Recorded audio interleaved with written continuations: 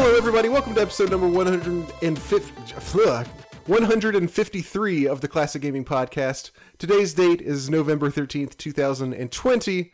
I'm Robert Ring. With me is the amazing Mr. J. Totaro. Yeah. And the equally amazing Mr. and veteran guest of the podcast, I think it's safe to call him at this point now, the other Mr. J, Mr. Gaming J. Jay, hello. How are you doing? I'm good. How are you guys doing tonight? I cannot complain. Yeah. Veteran guest, I feel like I've unlocked an achievement. Sorry, by the way. You get a badge. It'll be in the mail. Yeah, I'm going to change into your Discord. I'm going to give you some sort of... I'm going to make a role for you in our Discord channel. How about that? Okay. That's awesome. When somebody else is talking, I'll take care of that. So Jay, hadn't been too long since you've been on, but how's everything going with you tonight? Things are going well. I can't remember precisely when I was here last, but it never feels like it's been too long. Nice to be back, of course, and to talk about games. But things are going good. Awesome. I just finished. This is Rob random news update for you guys. I just finished my first model Gundam the other day, and it came out pretty sweet. And then I bought 3 more. Awesome. Oh yeah, of course. You get so obsessed into things. Dude, it's crazy the amount of detail these things have, and a lot of it. It's not that big. It's like the size of about like a regular action figure that you would buy, like a toy action figure. It's about that size. Okay, but it's detailed. It's detailed and it's extremely articulate. Articulate, is that the right word? Yeah, articulate. Like all of the joints and everything, you can pose it however you want and do basically kind of realistic poses with these. They're kind of known for you can make them look really cool just the way that you stand them up and stuff. And of course it's got interchangeable parts. It's got you can have him hold a gun and a shield, or he doesn't have to hold either, or you can give him a sword. And the one I got even will kind of transform into a jet. It looks kind of crappy in jet form, but it's just kind of cool that it can do that at all. A lot of people, what they do is they'll paint them, and sometimes the paint just makes them look better in general. But sometimes people customize the way that they paint them, and then when there's little lines for details on the armor and the shield and stuff like that, they'll kind of fill those in with gray or black paint to make it look. It kind of just gives it more depth. I didn't do any of the painting, but I did do the panel lining, so that looks really cool. But there were not that many stickers, but 5 or 6 stickers on this one, mostly for the eyes to they were kind of shiny green stickers for the eyes, so the eyes kind of glow. But one of the stickers are so tiny, I've never had to place a smaller sticker on anything. One of the stickers was 1 millimeter by 2 millimeters. Oh, geez. How do you place that? You use a scalpel. You pick it up, you kind of get a scalpel underneath it and peel it off, from underneath with the tip of a scalpel instead of your hand. And then you kind of also use that to get it where you want, and then kind of use a toothpick in the other hand to kind of push it down, and then you slide the scalpel out. It's it actually usually I'm not very good working with tiny little things with very steady hands, that that kind of stuff, but somehow I actually just by sheer luck got it on there pretty much just right. And then the 2 uses of a scalpel are saving a life or putting on tiny stickers onto a fictional model character. Yeah, exactly. Okay. It's really cool. People should look at. I'm surprised this isn't a bigger hobby than it is, because I did have. It's not as fun. The process of it is not super fun putting it together, but the finished product is super cool. So I don't know. It's a cool hobby that I'm kind of surprised it hasn't caught on more than it has. But I've got 3 more now, and I'll don't worry, everybody. I'll keep you updated. You should try painting them. Painting figurines is really fun. Yeah, I actually am. I bought some stuff. I'm going to paint my next one. We'll see how it goes. It's hard, but it's not as hard as you think it is. Like once you start learning some of the mechanics of it, or not mechanics, but the different, Just like the process. The different like process. Yeah, there's like different things you can do for different features and stuff. So I'm just going. watch some videos online. I'm also going to do some weathering. A lot of people will do weathering to make it like look used and like dirty, like it's been in battle. That's really easy to do. Surprisingly, that is like one of the easiest parts. Yeah, that's kind of what it seems, because you don't have to be very precise. You just like kind of rub stuff on it basically, and you're like, oh, look, it's dirty, and it actually looks good. You take like a fat brush and you put paint on it, and then you literally like beat it against the table, against like a piece of paper, and dry it out. Mm-hmm. And then you do that against your hand until it stops showing up, and then you literally slap it across it a bunch of times until it shows. Cool. It's like such a subtle thing that looks amazing. Plus, you get to abuse things. It's always fun.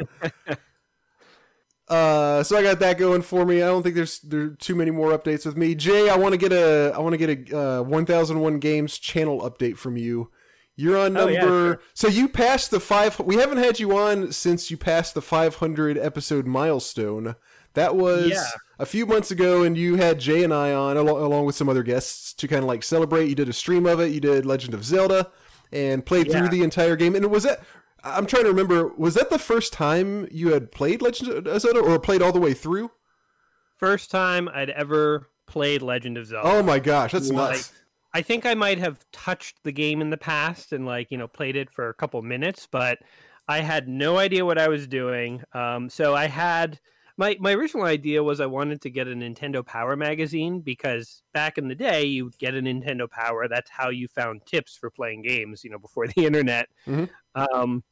But there never was a Nintendo Power for Legend of Zelda. So instead I found... Yeah, that's weird. Seems like there should have been, right? Yeah. But no, I guess it was too early of a game, and Nintendo Power came out a bit later in the NES's lifespan. So I ended up finding a website that gave tips, but didn't reveal absolutely everything. Okay. And so I did the live stream, and I would sort of tab over and get tips as I needed them, because I wanted to play through the whole game to mark the 500 occasion. But I knew if I just did it, without any tips, I'd either not finish it or be like a 10-hour stream. It'd be unwatchable. Right. Yeah. If you didn't have a guide, that would have been a pretty rough stream. Yeah. But yeah, I basically invited everyone who I'd had interactions with over the past 5 years to come on. Most people were able to make it, a few weren't, but yeah, you guys were able to stop by. We had SNES Drunk made an appearance. Yep. A couple other folks from a different podcast. The New Game Plus podcast came on, and yeah, it was a lot of fun. Actually, the next day, I ended up playing through the game again, if you can believe it. Really? Yeah, just for fun, because I by the time I was done, it was like about a 2-hour ordeal, I think. By the time I was done, I was like, that was a really good game. I totally get why people love this. And the next day, I did all my editing, and I was rendering the video so I could put it on YouTube. And I was like, I have an hour to kill. I'm like, I'll just play some Zelda, and ended up getting all the way to Castle 8. So.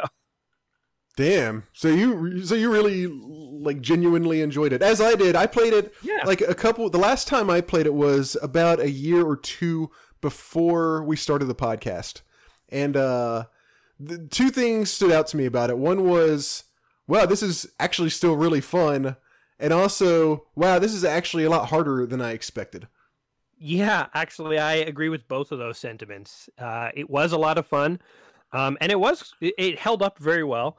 But it was quite challenging at parts. So, yeah, I think it's one of those games that, I hesitate to say timeless, because in 50 years, or the kids in 50 years going to care about NES games, who knows? But it does feel like the kind of game that holds up. Yeah. Yeah. Definitely. And yeah, ever since then, so I guess now I am close to... I'm getting close to 550, so it was the summer we hit 500. I'm about to sort of wind down for the holiday season. Every year I typically put the 1001 Quest on hold, and I do other things in December. And actually, if I can plug something for just a minute. Go for it. Please do. Yeah, this December, I decided to do sort of a fan appreciation thing. I guess informally, I'm calling it a fan stravaganza. We'll see if that name sticks. But the idea is I'm gonna ask people for recommendations of what they'd like to see me play in December. And I was thinking, like, because I get recommendations all throughout the year, but it's really hard to squeeze them in because I'm working through this book. Yeah. And so I was thinking, in December, I have nothing planned, so people can recommend stuff. I'm going to put some polls together, and people can vote, and the top voted games will get played. And also like to show my patrons a bit of extra love, because some of them have been supporting me for years now. I might give them a little bit of extra sway, so maybe make a few extra recommendations or get a few extra votes or something. But yeah, it'll be like a fan appreciation couple of weeks. So I'll play whatever you want me to play. That's killer. That's a really cool idea. I like it. Yeah. By the way, for anybody who hasn't heard Gaming Jay on the show before, that sounds weird to call it a show, but on our podcast. So he is going through a book called 1001 Games You Have to Play Before You Die. And Jay, you are playing every single game in that book to kind of just say, like, you know, kind of like show everybody, here are the games that this author or that these authors say you have to play before you die. But also, and I think this is a little bit more of a recent development, not so much early on, but a little bit more now. You kind of give your thoughts on whether you agree that it's a game that you must play before you die. Yeah. So yeah, precisely. Yeah, I'm working through that book. And as we say, we're over halfway done now, which is crazy. I've been at a pace of about 100 games a year. And so I'm not playing every game to completion. Oh yeah. Sounds weird to say that. Key point. But it's more just to sort of get a taste of each game and like see what each game is about, basically. So I mean, there's some games that are small, like, you know, an arcade game or a NES game if it's in there, and I'll beat some of those sometimes. But then there'll be big games in there like Grand Theft Auto 5, and it's like, you know, I play it for about an hour and a half, sometimes 2 hours, and then we sort of reflect on, like, who's this game for? You know, is this sort of iconic or timeless enough that I would have put it in the book? You know, and then I usually ask people who are watching to let me know in the comments if they agree with my assessment, if they have other takes. So it's really just an exploration of these 1001 games together to see what's worth playing.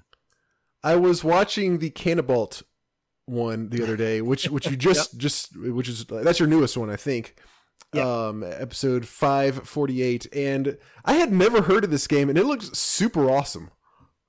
Yeah, and it started as a mobile game, and then it was like back ported onto the Commodore 64. Yeah, yeah.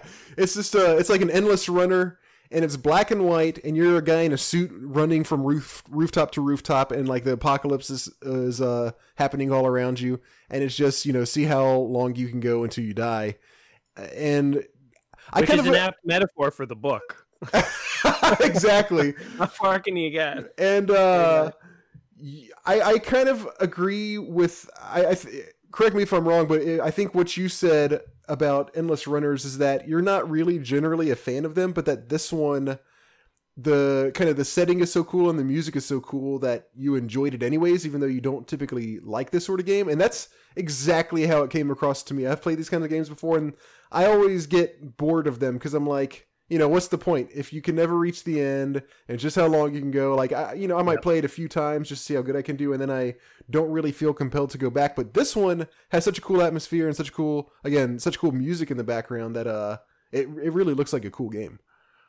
Yeah, and actually, I think that's something that I've noticed going through this quest for the past several years is that, you know, I mean, I've always been a proponent of like gameplay first. If a game has good gameplay, that kind of trumps everything typically. Mm-hmm. But I think there is something to say for games where the gameplay might not even be something that you typically would be super interested in. Yeah. But if the atmosphere and the style is there, if you can tell that the developers cared to make this like an immersive, neat experience, that can sometimes shine through. And really make a game engaging, even though the gameplay may not be something you had thought ahead of time you would like. So, I was surprised by that one. I just saw Endless Runner and I thought, okay, another mobile game.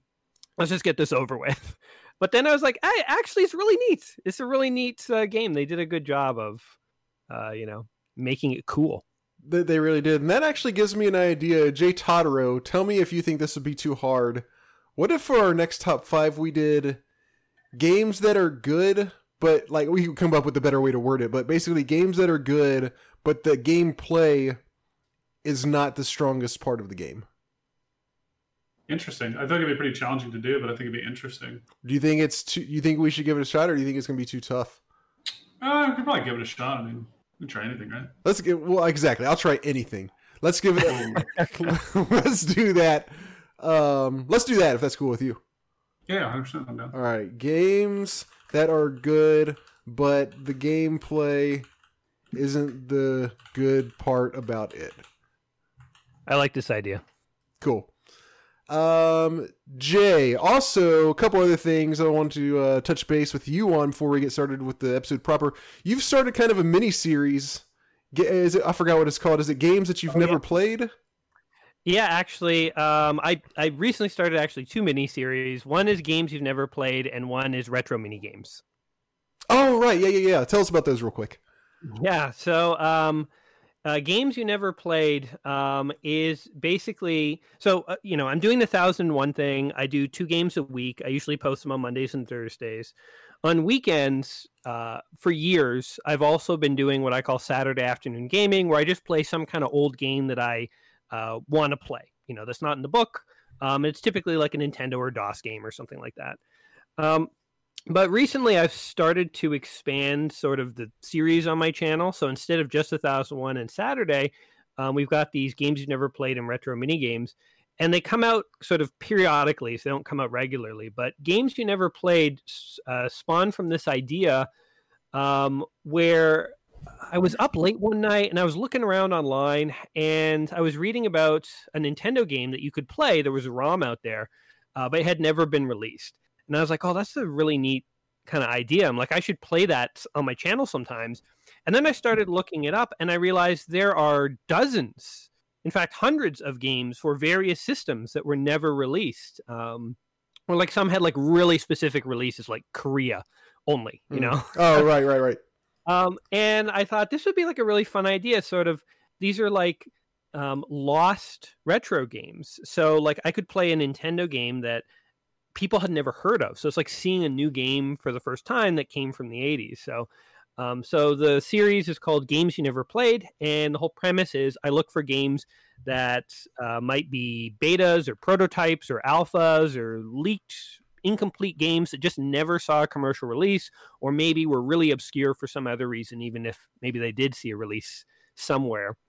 And so far, I've just played a couple games, but I played Time Diver Eon Man, which was a totally complete NES game that was just never released. And I also recently played Cave Dude for the Game Gear, which was a platformer that basically had a lot of stolen Nintendo assets. Like there's graphics that literally look like they came right out of Super Mario World or Mario 2. So, and then the Retro Minigames is a side series where I'm playing and looking for fun minigames that exist in old retro games. So I think the first episode for that was just playing the car fighting bonus stage in Street Fighter 2. I did like a little tournament where I had all the different characters try and beat the stage as fast as possible, and I kept track of who was winning. And then, I won't spoil it, but one character came out on top as the best.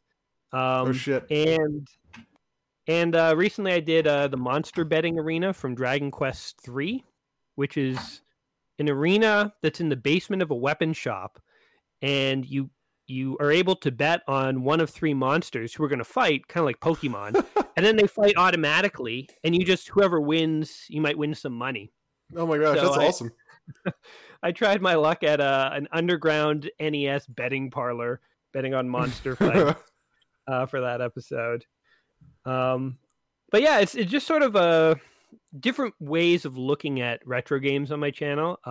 That's what I've sort of been thinking in terms of introducing these new series. And I think they're each a little unique. And they're things we haven't done before, but I think a fun way to look at old games. I have one more question for you. I'm pretty sure we've talked about your controller collection on here. Yeah. If we haven't, then long story short is you have a big controller collection and you love controllers. I don't think I asked you this time, and I'm surprised because I'm very curious. Do you have, by chance, or have you heard of even, the ASCII one-handed RPG controller? I think it's for PlayStation. Yes, I have that. You do have it. Oh Yes, my god! I do. I know what you're talking about. I own it. Yes, I got it. That thing, that's got to be like the crown jewel of your collection, or at least like the crown oddity of your collection. Or probably maybe not, because you've got a lot of stuff. It's one of the oddities, I will say. There are some weird controllers out there.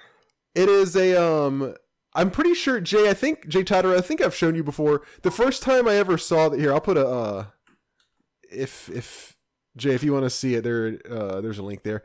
But it's just as it says. It's made by a company called ASCII. It is a PlayStation controller that you can hold with one hand, and it has all the buttons. Like, you're supposed to use your thumb for everything, and it's meant for, like turn-based RPGs and stuff like that. The first time I ever heard about this was when we played Clock Tower. Jay, you remember we played that? Oh yeah, maybe 2 years ago. There was an ad for it in the insert in the CD case, and it's this dumbest looking thing, because it's like, what is the purpose? I mean, obviously the purpose is to be able to just play with one hand, but I mean, you could do that anyways without a specifically one-handed controller if you need to eat or something with the other hand. So it's just like the most pointless thing ever, and it's so weird looking. It does seem like a very weird idea for a controller. So there is actually a one-handed controller for the Super Nintendo too. Similar idea. I think it's also by ASCII. Yeah, I just put a link in the chat if you want to see. That one's even dumber looking. It's dumber. It doesn't even have the handle. It's just the... It's like a little disc. Yeah, and it has these little nubs at the bottom. They're tiny, tiny, tiny. Those are the buttons. What? It has like 5 little nubs at the bottom, and those are like X, Y, all your different buttons. You have to use tweezers or something to push those. Yeah, it's bizarre. I've tried it out just to make sure after I bought it that it was functional, but I haven't actually really had a chance to play much with it. But it's these one-handed controllers. Yeah, I don't get it. I think they sell better in Japan, and I guess in Japan they're playing so many RPGs they want a free hand, but I don't know. Holy crap, this is insane. Yep. Wow. I have thought someday, I have so many controllers, maybe I'll do something with that, and maybe do like some kind of like an episode here or there and show off some of the weird ones, but there are bizarre controllers out there, and I don't know why, but I'm obsessed with getting them.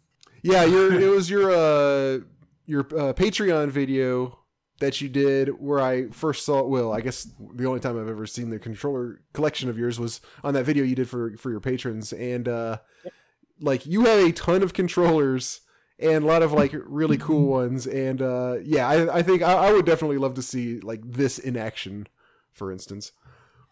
Yeah, like.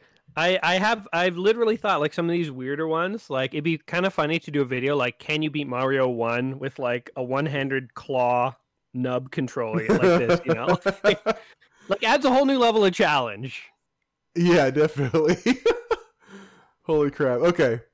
So we got the controller update, we got the channel update. I think we've updated everything we can in relation to Gaming Jay. So let's why don't we jump into news if that's cool with you guys? Yeah. Sounds good. A couple kind of not classic games but classic adjacent games have come out. Baldur's Gate 3 has been released in early access. This is actually late news. I'm pretty sure this was out for the last episode and I just forgot to mention it. But it's already sold 1 million copies. So that's... Yeah, it looks really good. I haven't really looked at it at all, so it does look good. Yeah, Zach's very into that game, and I think has ordered it or is planning to very quickly. Everybody's very excited about it. So he and I have been talking about it and looking into it quite a bit. Okay.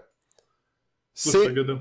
Sam and Max Save the World Remastered is coming out December 2nd. Now, this is not the original Sam and Max game. This is the Telltale Sam and Max game that came out 10 or 11 years ago, maybe even a little bit more. And of course, as we all know, Telltale went out of business, but there's a company now called Skunk Ape Games, and it is run by a lot of former Telltale employees. And they have bought the rights to, I could be wrong, I don't think they have the rights to all of the Telltale games, but they have at least for some of them. And so they're releasing this remastered version of the Telltale Sam and Max series.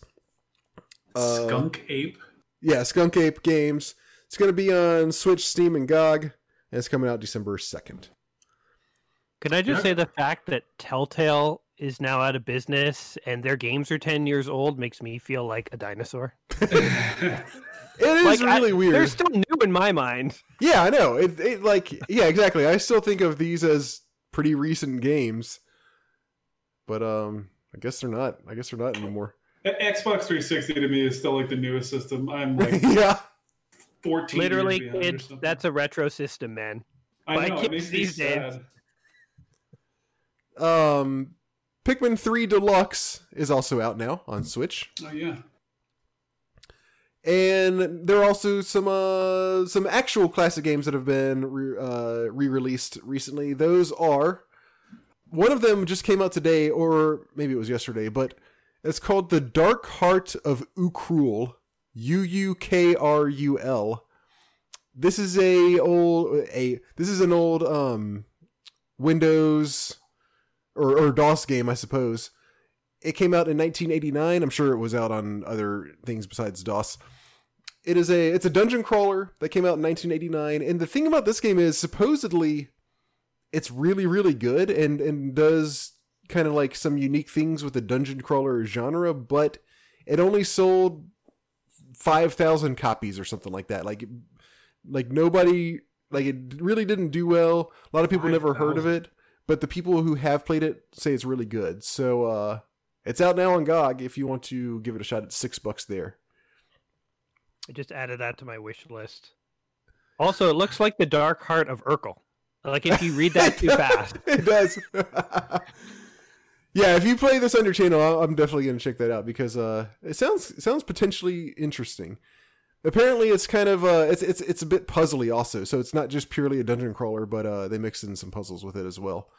Which I guess isn't that unique necessarily for dungeon crawlers, but I don't know. I'm just regurgitating what I hear. It might have been more unique back in the day. I think that's one thing that when you look back at some of these old games, you're kind of like, what's the big deal? But it's like back in the day, nobody had done this, so. Yeah. Back in my day. Also the original Rogue is now out on Steam. Didn't we do this for Game of the Quarter? I'm pretty sure we did. Yes. And we had to play it on like myabandonware.com or one of those places. Yeah, that's right. Or maybe it was like the Internet Archive. I don't know. But because there's nowhere to actually buy it. But now it's out on GOG. The original, extremely rudimentary, the original roguelike, Rogue itself. It's $3 on Steam if you want to check it out. I'd say it's kind of maybe worth $3 just to kind of see. Yeah, I was just gonna say, like for historical sake, kind of how like where this genre got started. Wait till it goes on sale; it'll be down to 60 cents. Yeah, it will be. But that just kind of came out of nowhere, so that's cool. The original Fire Emblem, the Famicom one that came out in 1990, is coming to Switch on December 4th. The first time it's ever been available outside, or I'm not sure if totally outside of Japan, but in the West is the first time it's been available. It's going to be $6, but Nintendo is doing this weird ass thing still where you can only buy it until March 13th. Huh. That's odd. Very. Yeah, we've been seeing a lot of that recently. I don't know what their deal is, but yeah, they've been doing this, and that's very unfortunate. I mean, it's cool. It's cool that they're releasing it, but really, I really don't like this. These They timed did this releases. with the Mario game too, right? Like it's you Yeah. can only play for so long. Yeah, the Mario 3D All Stars. Is that what it's called, right? Yeah, Mario 3D All Stars. You can, and as long as you buy it before then, you own it forever. Even that. Oh, I was thinking the Mario 1 battle thing that they introduced recently. I think that only runs till April. That one does. Yes, you're right. Mario 35, the like battle royale Mario. That one. That's purely online, so you don't pay for that. If you have a Switch Online subscription, then you get it for free. Huh. And it's going, and that's just on there until the end of March, and then it's going away. Yeah, I don't know about these timed things. I don't know about them either. I don't like it. But I mean, if you want, if this is a game that you've been wanting, now's December 4th is going to be the time to grab it. And that's all the actual classic news. There are two things though that popped up that were very interesting that I want to make note of. Two articles actually, and coincidentally, both of them came from Vice.com. One of them is it's called "How Sierra Was Captured Then Killed by a Massive Accounting Fraud," and anybody who liked Sierra games and point and click adventures, back in the 90s and I guess late 80s as well, I highly recommend reading this article. Or they did on Waypoint Radio, which is like Vice's gaming podcast. They did an entire podcast with the author of this article, the guy who wrote it and did all the research for it, kind of going over everything. So either listen to that episode of the podcast or read this article, because it is extremely interesting. The kind of common knowledge about Sierra is that they just couldn't really keep up with the times and eventually went out of business because they just kind of like couldn't really adapt. But it turns out that that's not really true. Or maybe it possibly would have been true, but that's not actually what ended up happening and what ended up killing them. What happened was, as the title suggests, they actually got bought by a company called CUC, and this company was a like big kind of conglomerate. Well, not really even a big conglomerate. They were primarily a coupon company. What? And it was kind of like the 90s. The way they describe it is kind of like the 90s version of Groupon. You would pay a membership to be part of this club that gets coupons. And, obviously the idea is you get more in savings than you do for paying for the membership. But then they got kind of big, and then they started buying companies just sort of randomly that didn't have anything to do with them. And they bought Sierra, but they didn't buy Sierra in cash. They paid the owners in stock of their own company. So they basically kind of traded Sierra stock for this company's stock, and that was how they made the profit. The profit was all on paper. Well, it turns out, like a year or two later, they determined that this company had been massively inflating their numbers, and they eventually merged with yet another company, and the company that they merged with was like, all right, it was time to do their accounting for the year. They realized there had been fraud going on for years and had to kind of restate all their earnings going back 3 years or something, and then obviously when they did that, their stock value just completely crashed. So everything that the previous owners of Sierra got for buying the company just all went to trash. And that was kind of the beginning of the end for Sierra and this company CUC. Really, really an interesting story. I highly recommend checking it out. Well, you already told the whole story. There's no point in watching it. Thanks for spoiling it. Not even a spoiler warning. Spoilers. Sorry, I promise I'll go back and edit that out. No, you won't. Then the other one is the other article, as I said, also came from Vice. It's about a game that I had never heard of, called Freedom. Freedom with an exclamation mark. Came out in 1992. It was a computer game, and it was made by the same people who made Oregon Trail. And it was a game where you are a slave in like 1800s America, and you have escaped from your owners, and you're trying to get free. And it's actually really interesting, and it sounds like by all means the people who made it really did a good job of trying to, obviously it's an extremely sensitive topic, and they did a really good job of like researching everything, consulting with experts and all this kind of stuff to make sure that they are, one, not making anything that's offensive, two, making something that has, educational value and kind of teaches people, kind of shows you firsthand what this, to the extent that you could in a computer game in 1992, what it was like to be a slave trying to run for freedom, escaping and trying to find some way into freedom.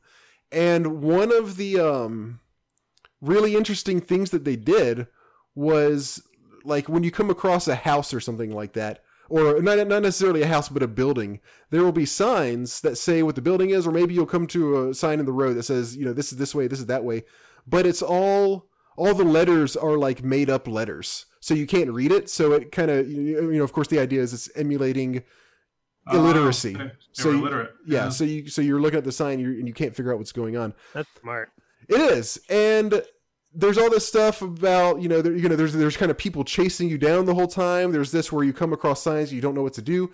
And apparently the game is extremely hard, but it sounds like they really did a good job of approaching it sensitively and smartly as well. But the problem was that kind of when you release something like this, there's no way to not offend, some people. Like, some people will just kind of get offended anyways. And that was kind of what led to it not really doing well. Like, some people saw it and were like, oh, you can't do this, and then it kind of just died because of that. But, like, how would you advertise that in a game? Yeah, I know. Be a slave, escape. Yeah. Play freedom. Yeah. It sounds like a really tough, thing to market. I think it's a great idea for a game, but yeah, I see there'd be difficulties. Yeah, I think it's a great idea too, and by all accounts, they handled it extremely well. But they were just kind of doomed from the start. I think it was the problem, unfortunately. But I had never heard of that, and I've kind of been looking into it just because it sounds really interesting. So check that out if you're so inclined. Again, both of these articles were on Vice.com. And that's all I got for news, besides the fact that the Xbox and the PS5 have been released. Have y'all seen the Bojangles Xbox? No. What? There's a fast food chain called Bojangles. And I don't know where they're based out of, but I've never actually seen one. Apparently it's like a fried chicken and biscuit chain. And they have, let me show you, a one-of-a-kind Bojangles Xbox. That they're doing like a contest, like retweet this and follow us, and we're gonna pick a winner. And the Xbox looks like a cardboard box of fried chicken and biscuits. Oh my god, I saw this. I thought this was a joke. It looks like a joke, and the controller, the face of the controller is just a close-up of fried chicken. How much do they pay for this? This seems like it is so much money. It's amazing, though.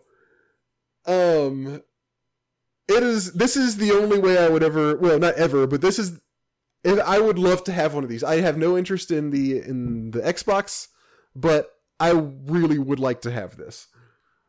I don't know. I only play KFC themed consoles. Chick-fil-A here. Chick-fil-A. Yeah. Well, we're just gonna have to fight over it because I want the Bojangles one. That's crazy. Jay, this would be what was the meeting where they decided this was a good idea? Yeah, right. I don't know, but whoever whoever's idea it was deserves a raise because this has 40,000 retweets so far as I'm looking at it right now.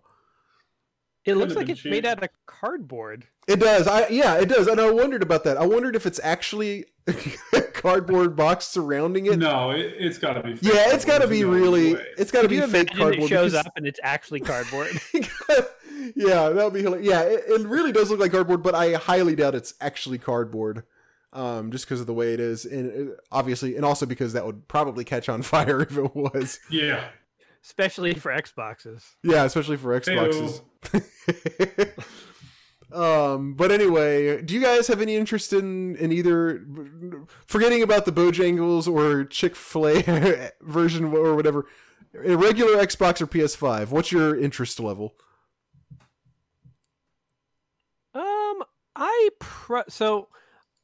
I typically play more PlayStation than Xbox these days, so I probably would gravitate to PS5 just because I've been on the PS4.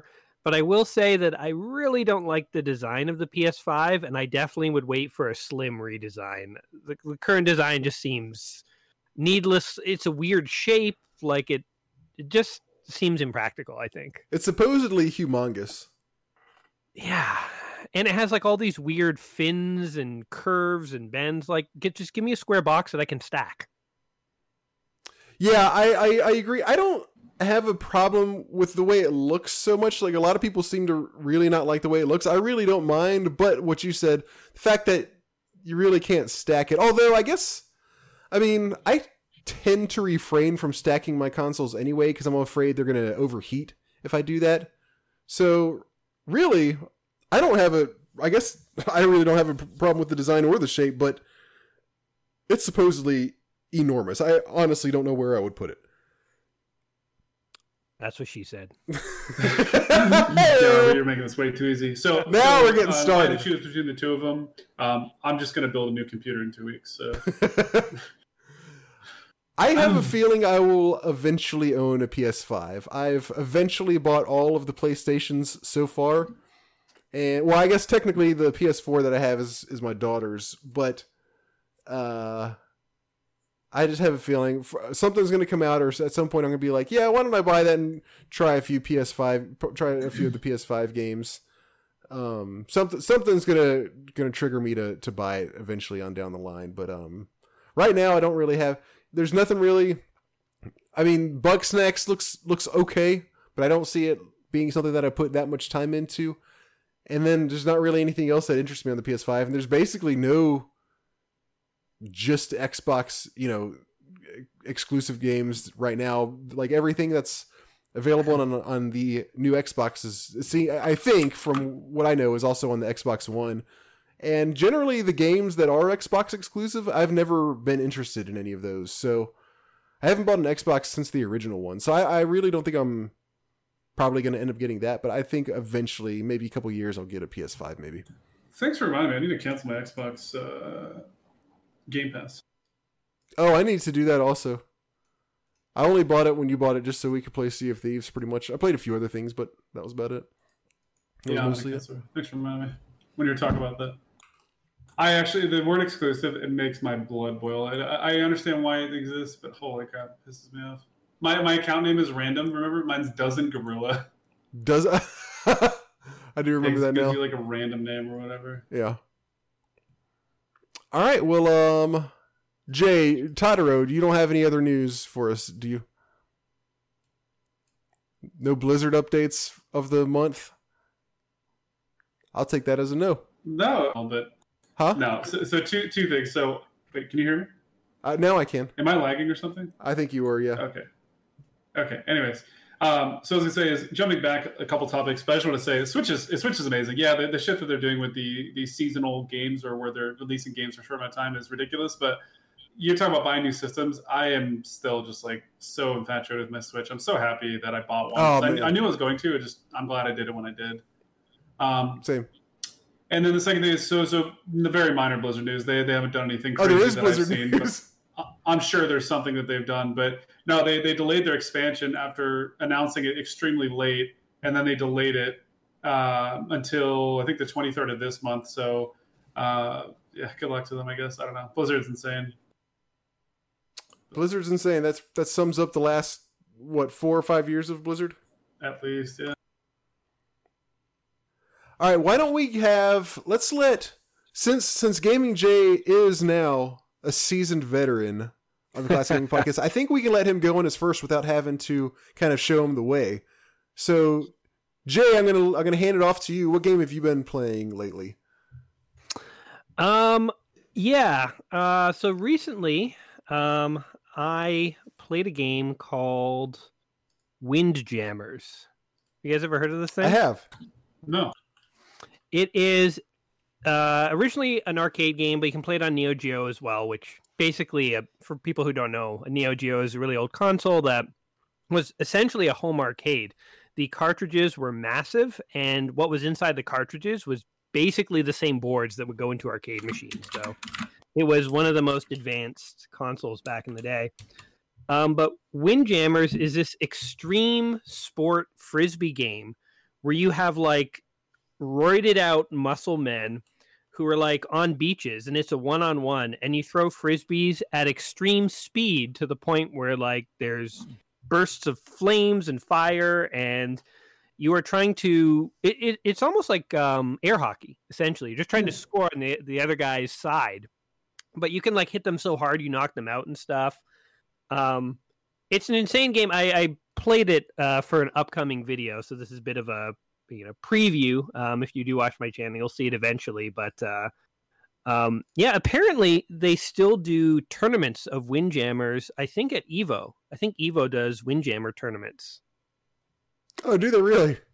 Yeah, it's it came out in 80 something, I think, or else maybe like 91. I forget the exact year. But yeah, it apparently has like a huge community of people who still play tournaments. It's still very competitive. And yeah, there's a small Evo tournament where people play this to this day. That's crazy. Yeah. So is it any good? It is good, but it is hard, and I might have got really frustrated when I was playing it. So, but I still had fun with it. So I'm thinking of what I ended up recording, and yeah, there was some moments of frustration in there, but yeah, I like for the life of me. Sometimes I play these old games and I can like figure out what I'm doing wrong, and I can see, okay, I'm not going to be able to beat this game, but I see what I would have to be able to do in order to beat this game. But in this one, when you get to the higher levels, the AI becomes so overpowering that I'm like, I just have no idea. I'm like, I don't know what you have to do to beat this guy, but like, I think it's just luck. But I mean, obviously, there's something I'm not seeing. People can beat this, but yeah, it's a cool game. I think especially if you played like couch co-op with a friend, one-on-one tournaments, like this would be a great drinking game, or just playing with a buddy. Like this would be a hilarious game to play with friends. Apparently there's a PS4. Oh no, I think this is a PS4 port of the original is what it looks like. Yeah, but that should be the same game though. Yeah, it looks like it is. It looks like, so you can get this also on PS4 and PS Vita apparently. So there you go. Play some Windjammers. It looks like, according to this thing, is $15. Maybe not. It doesn't sound like maybe a $15 game. Yeah, I think $5 would be solid. Maybe Yeah. I'd even go up to $7. Okay. I mean, it looks like it's on Nintendo Switch too, actually. Oh, okay. But yeah, imagine a hardcore version of Pong, where greased up Arnold Schwarzeneggers were throwing the Pong ball, and that's Windjammers. Say no more. I'm sold. Awesome. Is this in the book, or was this one that you just played? This is, I mean, okay, I'm just spoiling everything now, but Uh-oh. I'm releasing this on sort of the American Thanksgiving weekend. I usually try and do like a sports kind of game, but I look for something that's a little non-traditional. I mean, I've played a football game on American Thanksgiving too. But yeah, this was not in the book. It was just a game I found for the weekend. So Cool. Yeah. Okay. Anything else, or is that it? Is that it for you, Jay? The only other one of note that I played recently that I enjoyed, but it was perplexing as anything, was Goonies 2 for the NES. I don't know if you guys remember that Really? one at all.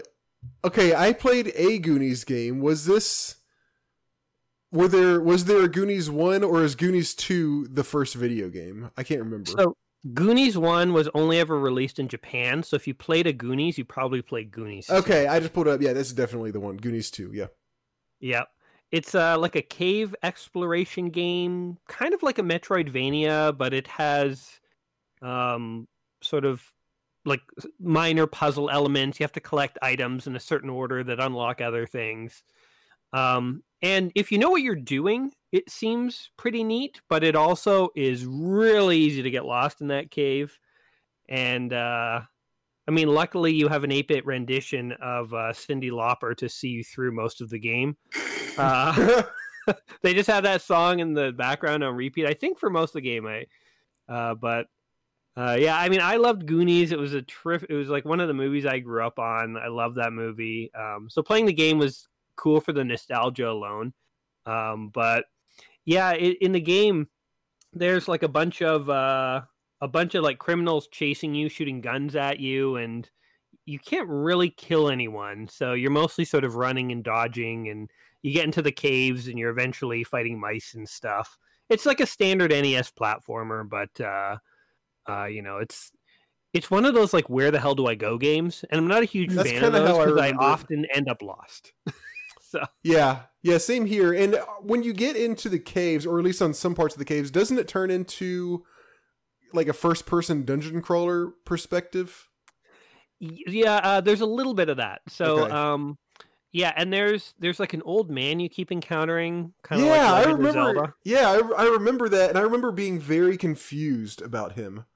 Yeah, it's funny because like, you know, back in the days of like the NES, you figure they were mostly trying to target this towards kids, but like I'm a full-grown man and I don't know what the hell's going on in that game. Like as a kid, I had no chance. It was just so confusing sometimes what you were supposed to do. Yeah, so it's like you have to kind of get items, and like for instance, I think eventually I looked something up and you could get a ladder that would, when you're in one of the first person modes, you see a hole and you can use the ladder to climb down the hole. So that's like an obvious item that you can use, but there's other items that are more confusing. And like good luck finding everything because it really is a literal maze. So, I mean, it somewhat captures what the Goonies movie was about, but you know, I wouldn't say it's a great game, but it was kind of interesting to check out. I remember there being some sort of weird translation thing, but I couldn't remember quite what it was. But I just looked it up and found out what it was, and I'm sure you probably know exactly what I'm talking about. When you find this man, or apparently there's multiple characters that you can find when you're in this first person perspective, and there's a menu system, and the menu, the options when you like come across one of these guys are apparently go, hit, take, or tools. And I remember just basically, you know, trying everything out when I was little playing this game, because as you said, it's really hard to figure out what the hell you're supposed to be doing. And if you hit him, he just says, he says, ouch, what do you do? You know what? I don't think I actually tried to hit him. Oh, did you not? No, but yeah, being riddled with poor translations is definitely a sign of the early NES era. So. It is, for sure. Yeah. I think also when you go to play the game, at the beginning, they show you the Fratelli family, so like the mom, and I think the two brothers, so those are like the bad guys from the movie. Uh-huh. And I guess this game actually is a sequel to the movie, you know? Right. And I guess in the opening sort of cutscene, they say, you know, we want to get revenge on you Goonies. We're kidnapping Sarah. It wasn't Sarah, but I forget the name. But it was a name I'd never heard before, and I don't think it's a character from the movies. I'm like, who the hell's Sarah? Like, did you just kidnap a random girl? Like, we have no association with Sarah. I don't know who this is, but I guess we'll save her. You guys will be sorry we captured Sarah. Yeah, it's like, oh, Sarah. They didn't do their research when they wanted to exact revenge, I guess. That's all. I haven't thought about this game in forever.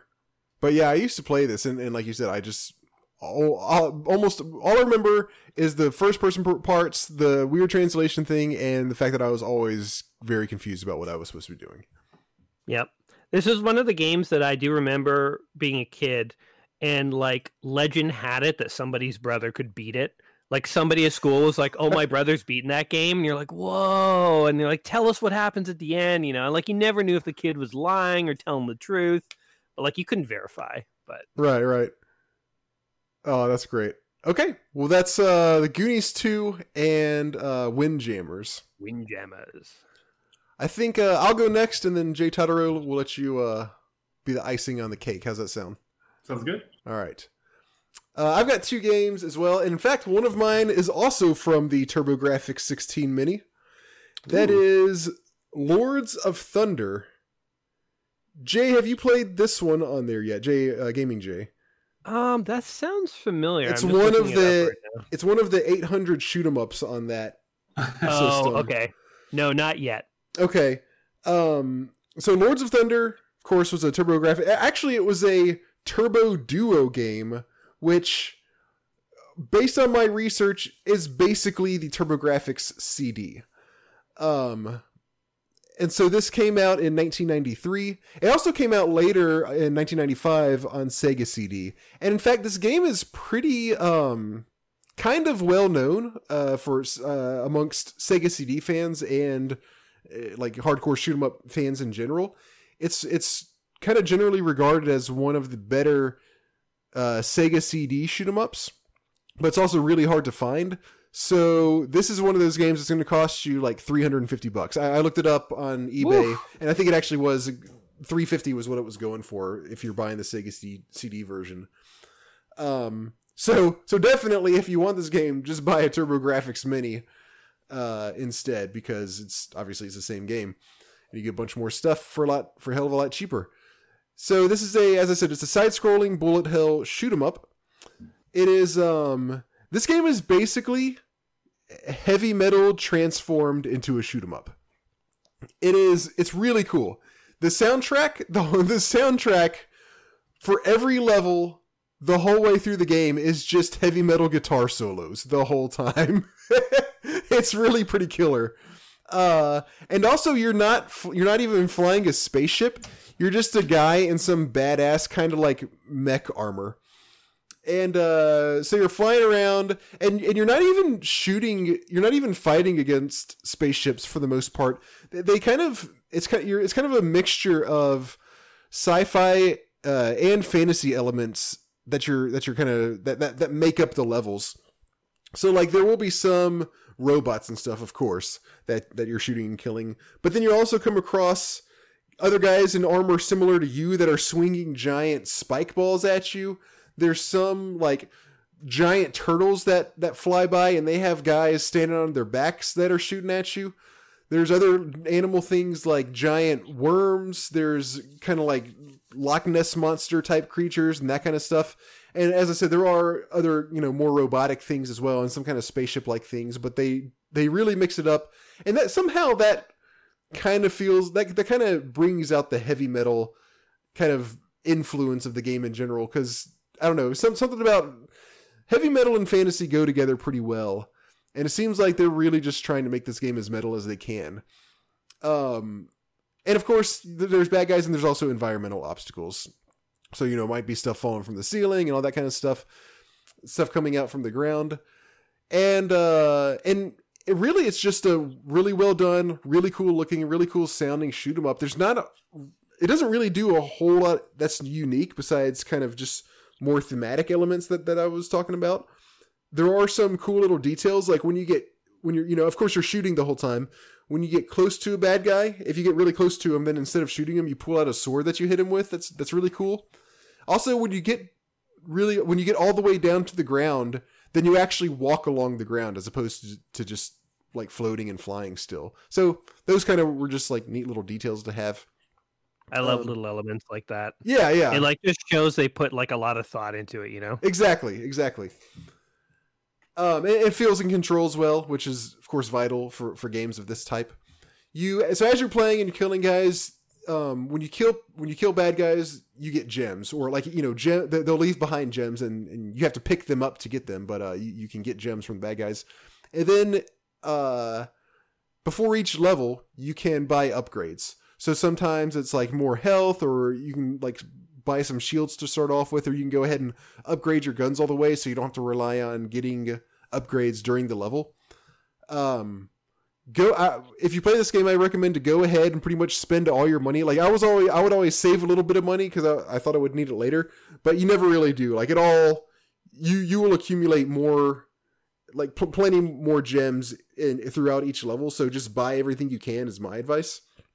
And also you get there are 4 guys that you get to choose from. They're all generally the same. And they look the same as well, besides just being different colors, but they have like a little bit difference in their bullet spread most of the time. So like there were a couple of guys that I think the lightning guy and the earth guy were, there's like a lightning guy, earth guy, fire, and I'm sure the other one's water, but I don't remember exactly. And I think the lightning and the earth were kind of the ones that I did the best with, but there's not a huge difference between the 4 of them. So you can kind of just do whatever you want.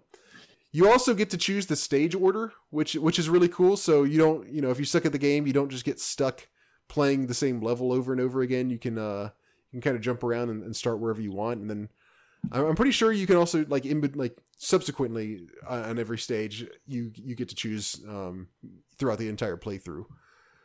Sounds like a good game. It's a really good game, and I can see why it's kind of built up a bit of popularity. The final boss is incredibly difficult.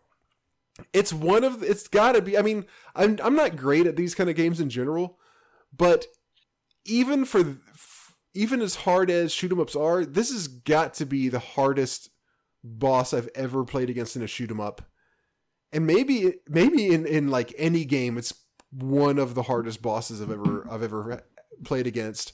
I eventually beat him, but I definitely would not have been able to if I wasn't using save states. If I was playing the original game in its original form and wasn't able to save, like every time I landed a hit on the final boss, then I definitely would not have been able to, because he does this thing where, of course it's this giant boss. He takes up, like half the screen. He's shooting tons of stuff at you. He's also got stuff that coming from the ground that you have to dodge. But what makes him so hard is he shoots these beams at you, and they go pretty fast, but when you dodge them, then they turn at a 90-degree angle and go straight up or down at you. So, imagine a beam's coming at you, you move up to get out of its way. As soon as it gets under you, then it goes up from right under you and hits you. It's borderline impossible. So what I discovered after many, many tries trying to beat this boss is you basically have to fly in a circular pattern. I think I went counterclockwise was what seemed to work best for me. So that way when you dodge, you're not just, you're moving in the circular pattern. So you're also kind of moving forward out of the way or backwards out of the way, depending if you're above it or below it. You can't just move up or down. You have to just kind of move in circles to dodge. But that's still hard because that's not the only thing he's shooting at you. He's shooting other projectiles at you. He's got like some sort of tail or like pillar or something like that that's coming out from the bottom of the screen trying to hit you as well. So it's like you got to go in circular patterns, but that alone doesn't do it. It's like that just gets you past the one thing, and then you have to worry about the other stuff as well. It was incredibly hard. But yeah, this is a one-hit death? Oh, no. Thank you for asking. That it does give you a little bit of leeway there. It is not one-hit death. You do have a health bar. Typically, I think you can get hit like 5 times or something like that. So there's not bad, especially for a game of this type of this era. You expect one hit to kill you, but that's not actually the case in this one. So that was a very welcome little bit of forgiveness that they give you. Overall, this is a super awesome game. If you like shmups, definitely play it. If you have a TurboGrafx 16 Mini, there's no reason not to. If you don't own it, it's definitely not worth $350. But but again, if you're a hardcore shoot 'em up fan, then I say go find a TurboGrafx 16 Mini to play this, because it's really good. Do you think that so $350 for the original? Do you think the fact that this game has been released on the TurboGrafx 16 Mini is going to make that price go up or down? I would think down because I think the people who would have heard about it are going to already have heard about it. And I don't think there's too many. So. Yeah, I don't think there are too many people who are going to find out about it now just because of it being on TurboGrafx Mini and be like, oh shit, I got to have this. I think if you're that kind of person who kind of has your radar up for this type of game, you would have already heard about it. Yeah, fair enough. I was just, because I was thinking like, it devalues it by it's more accessible, but it might also draw in more audience. But yeah, I think down makes sense. Yeah, I think the accessibility outweighs the bigger audience in this case. Yeah, I just want to ask one more thing. You were mentioning you were using save states, which is one of the advantages of playing a game like this on like a modern mini console, because back in the day there'd be no save states, so it's in some ways it makes these games far more playable. One thing I've always wished these mini consoles would introduce is like a option you could flick on to give yourself infinite lives in a game, because I think a lot of these games, if they were made now, they might like if this game that you're talking about was made today, I don't know if the developers would have added in the ability to have save states as you play, but they probably would have just given you infinite lives so that you could play the boss over and over and over until you beat him. Right. So I always thought that would be like some of the advantages of these mini consoles is they make old games more playable with things like save states. It would also be kind of another way of going about it, of being like, hey, you can have infinite lives in any game you want. It kind of modernizes it a bit and then go at it. I think that's a really cool idea, but I can understand why they don't. I think that would be a lot more work to do that. Yeah. because the save states are like a system level. They take place on the system level, so it's basically like saying, oh, you like it just suspends everything exactly in place. It just basically stops executing code, and then you load it, and then it starts executing code again. Whereas that they would have to, for infinite lives, they would actually have to get into the game and alter the game's code itself. That's true. Well, I was just thinking like a Game Genie style way of doing it, find the memory address of the life and just lock it so it can't be changed. Yeah, I guess that would maybe not be as hard. Yeah. Yeah, I mean, you're right. I mean, it's a more complicated way of doing things. But, more complicated, but definitely not undoable. Yeah, when you put it that way. Yeah, I think it'd be cool, but I can still kind of understand why they'd just be like, oh no, just throw in save states. I mean, I guess you could make a save state right when you start the boss fight, and every time you die, load it up. So you can yourself give yourself infinite lives if you want. Yeah, that's pretty much what I did, and particularly, like I said, on the final boss. Every time I would last more than 5 seconds, I would save it again. Like literally that often, because I knew any moment I was just going to get hit by one of these 90-degree beams and get killed, because my health was like already low enough to where I would get killed by one hit. So I was saving. I would shoot him I would get a few shots in and be like, oh shit, and then dodge the thing and be like, oh okay, I dodged it. Now's the time to save. And that was, again, about every 5 seconds or so.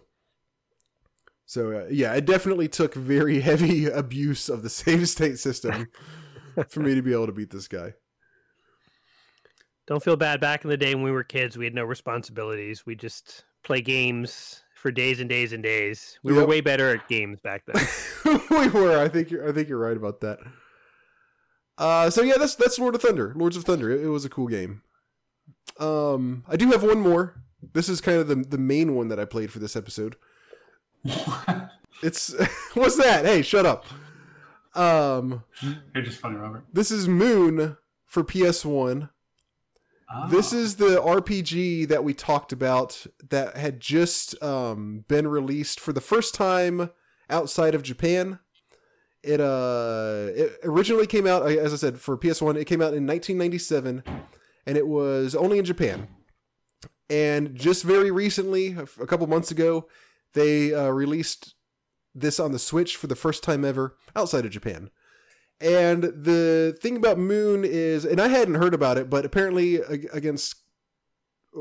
amongst very big RPG fans, it's kind of now I wouldn't say well known, but there are kind of like a niche of hardcore fans that knew about it, and maybe some of them have played the foreign language versions of it, where it's supposed to be kind of more of a critique of JRPGs, where the goal of the game is not to kill monsters, but to like spread love throughout the world in a world where there is a hero going around killing monsters, but that's not you.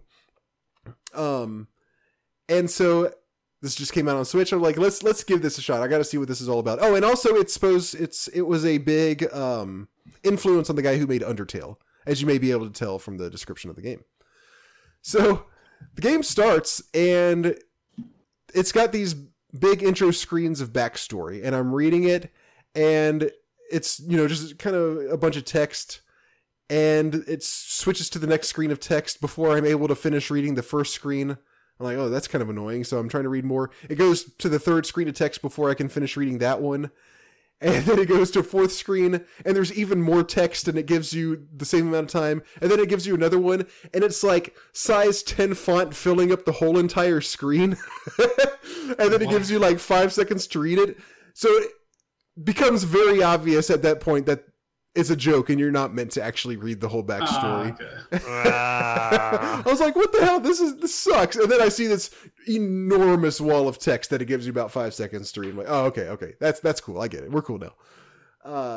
But so you start off, and it's basically a game within a game. You are a kid playing a kind of standard JRPG.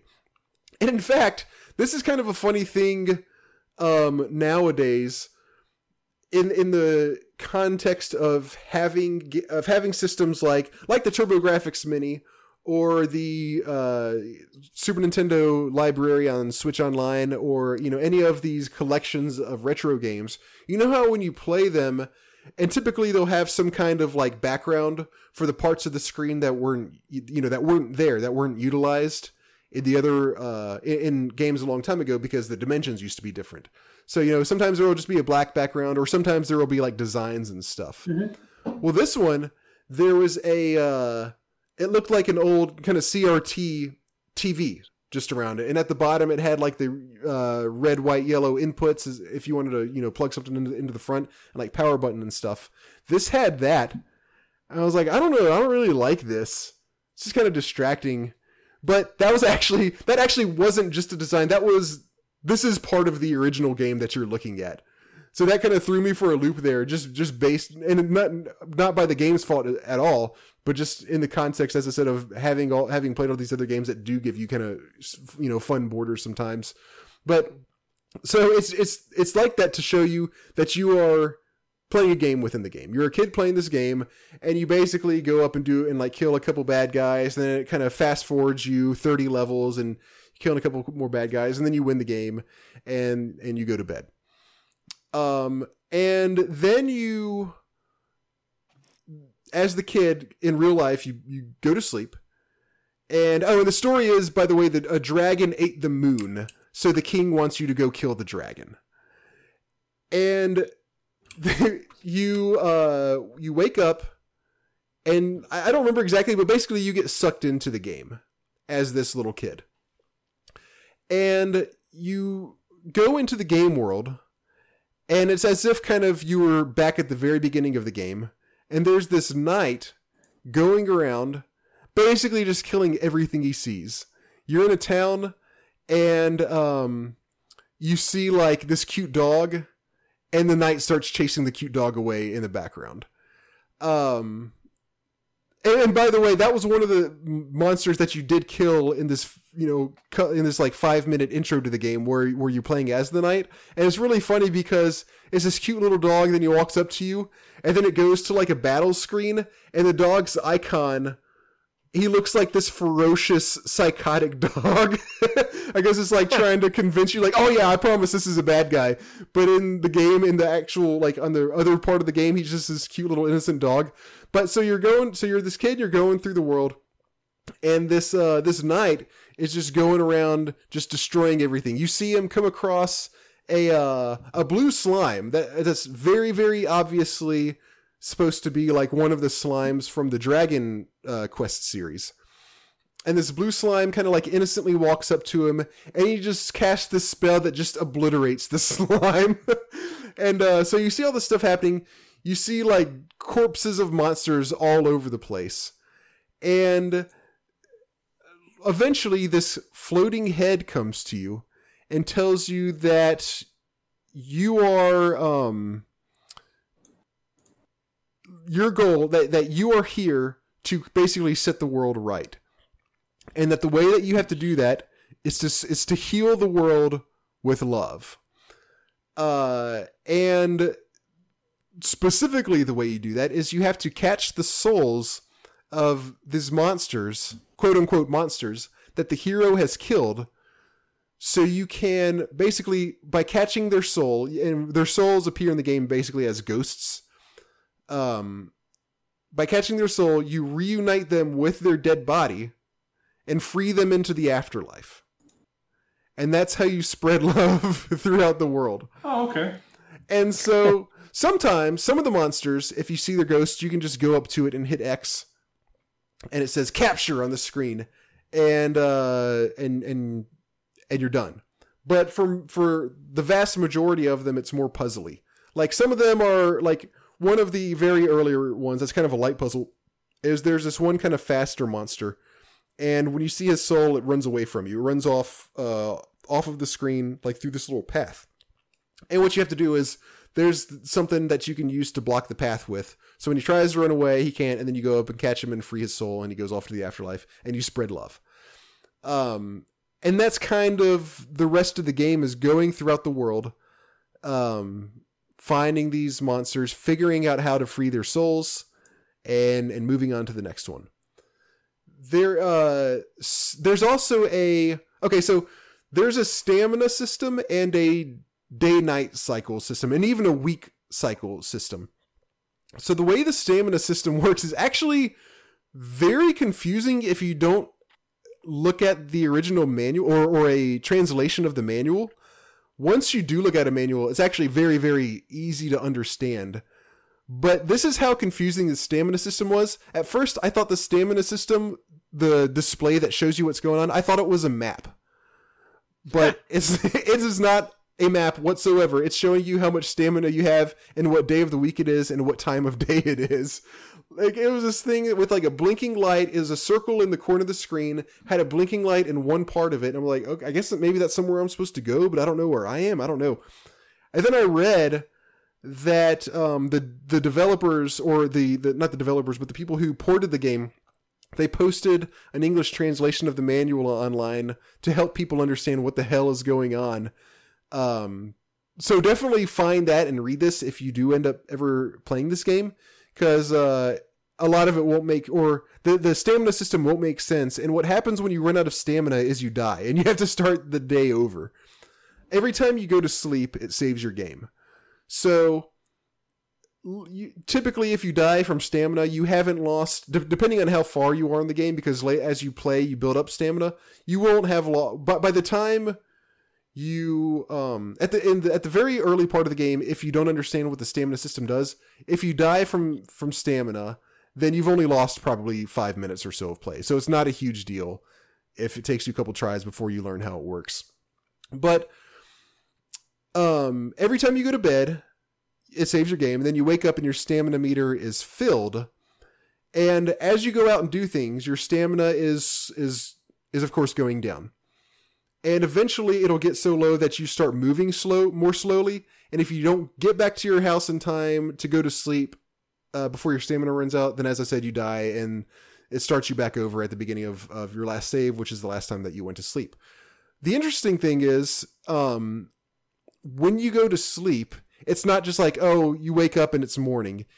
You wake up a certain number of hours from whenever you go to sleep, regardless of when it is. So you might go to sleep, in the middle of the day, so that you can wake up at night and go around and explore things at night. And sometimes different things, there are a lot of things that happen at specific times of the day. So if you go around and explore at night, you'll see different stuff from if you saw stuff during the day. And this even goes for days of the week as well. The days of the week are denoted by like a specific kind of icon that's on the stamina meter, and specific things happen on specific days of the week. And that's actually a little bit annoying to me, because if you're not playing with a guide, then you're like, what are the, if there's something that I need to see on a specific time of day, on a specific day of the week, what are the chances that I'm actually going to just happen to see that? And so that part to me is a little bit annoying, because it really makes some stuff hidden that you're just not going to find until you just get lucky and happen to be at the right place at the right time. Is this essential stuff or just like bonus? It's essential stuff. Yeah, like, okay. That's not cool. No, it's not cool, because you have to save every monster, and a lot of that's like, oh, this monster spirit comes out on this day at this day, this location, this time. And yeah, so that kind of sucks. But yeah, that's pretty rough. The stamina system is tied into you finding these monsters. So keep in mind, you've got your house. You can only go out a certain distance from your house, of course, before you got to go back, so you don't run out of stamina. As you free monsters' souls, you level up, and what that does is it actually levels up your stamina. So as you do this, you can venture out a little bit farther, a little bit farther, a little bit farther each time, and go explore more of the world. Now, this is a pretty simple mechanic, but it's also kind of genius, because Jay Totoro, does that sound... I want to know, it probably doesn't, but does that remind you of anything? Not offhand, but I feel like you're going to say something and be like, oh yeah, that... Probably just because of my superior intellect. Yeah. But that actually is kind of a subtle and genius, I think, way of recreating the original JRPG feel of, you're in a castle, you're going out and grinding a little bit, then you go back out, and maybe you level up a little bit, and you can go out a little bit farther, but then you got to go back and heal, and then, but fighting monsters, then you level up a little bit more, and the more you level up, the farther out you can go every time. You remember we talked about that with Final Fantasy 1, and the same thing happened to me with the original Dragon Warrior. And this creates that exact same loop. It just does it with different mechanics, which I thought was a really cool way of kind of recreating the classic JRPG trope of having to do that, even though you're not doing the same things at all. So I thought that was a pretty cool touch. So there are a lot of like also funny things about this game. It's a very humorous game. I don't know. I mean, that may be obvious from what I've already told you, but like the game does have a constant sense of humor throughout the whole thing. One thing, and it kind of reminded me of Earthbound in some ways, because there's a lot of just like random stuff, and a lot of people who have like weird dialogue that's kind of funny, but also doesn't really make sense. One of the things is when you free a monster's soul, what happens is an octopus flying a UFO comes in to take their soul away. And not only does it do that, but the octopus leaves you money when it does it. Interesting. And they just say like the floating head that tells you it's your job to spread love throughout the world, like says, oh yeah, make sure you take that money because it's going to be rude if you don't. So there's that. There's this one part where there's this tree and it has some initials on it, and there's this person nearby and she's complaining about kids ruining trees by carving their initials into it, and she starts complaining about it, and then she goes, oh, what? Oh man, I was gonna say something really cool, but I blew it. Oh man, my older sister and brother are gonna make fun of me so bad because of this, and then just runs off. What? And then you meet this one character who is basically kind of like an apostle of the hero, and he thinks the hero, like the night hero who's going around killing everything, it thinks the night hero is God, and he's preaching to you about how you need to worship this night, and then he he makes you like kind of like answer all these weird questions before you can get past him. There's also like little descriptions. You have this book, and every time you come across a monster's corpse, you can read a description of it. And like they always try to basically make you feel bad about the monster having died. Like there's this one bird, and it says like, oh, this bird lives underground, and then it comes up, once a day to sit in a tree and scream to get out all of its frustration about being so lonely from living underground.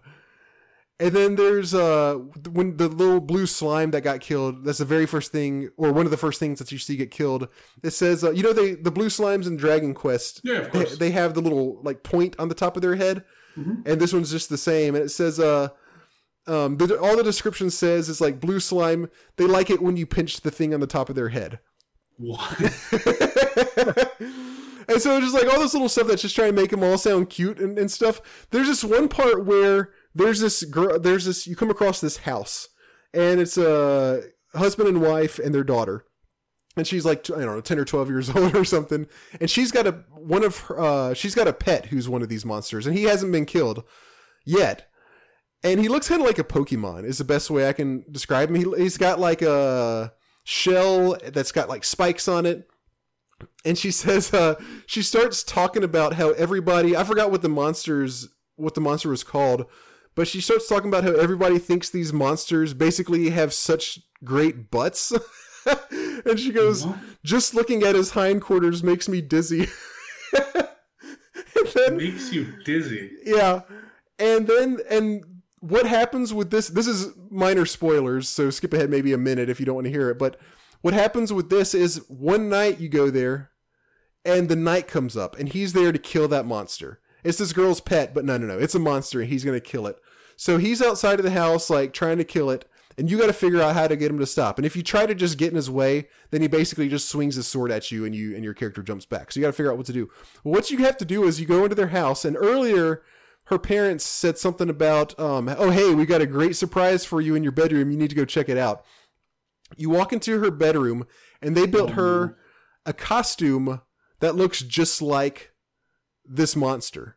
And you have to put on the costume, and then you have to go out into the living room, walk up to the fireplace, catch yourself on fire, and then walk out and confront the night wearing the costume on fire, and then he gets scared and runs off. Why, though? Just because that's how you spread love. Oh, okay. Bro. That's your question? That's the part of the game that doesn't make sense? Yeah. There's this one part where there's this girl who lives above a bar in the town. And at night I went up to like check out her room to see if there was anything there I could get, and she was in there sleeping. And there wasn't anything for me to take, and so I left. And as I did, there was this other lady standing like behind the bar, and she was like, "Come here, I got to talk to you for a second."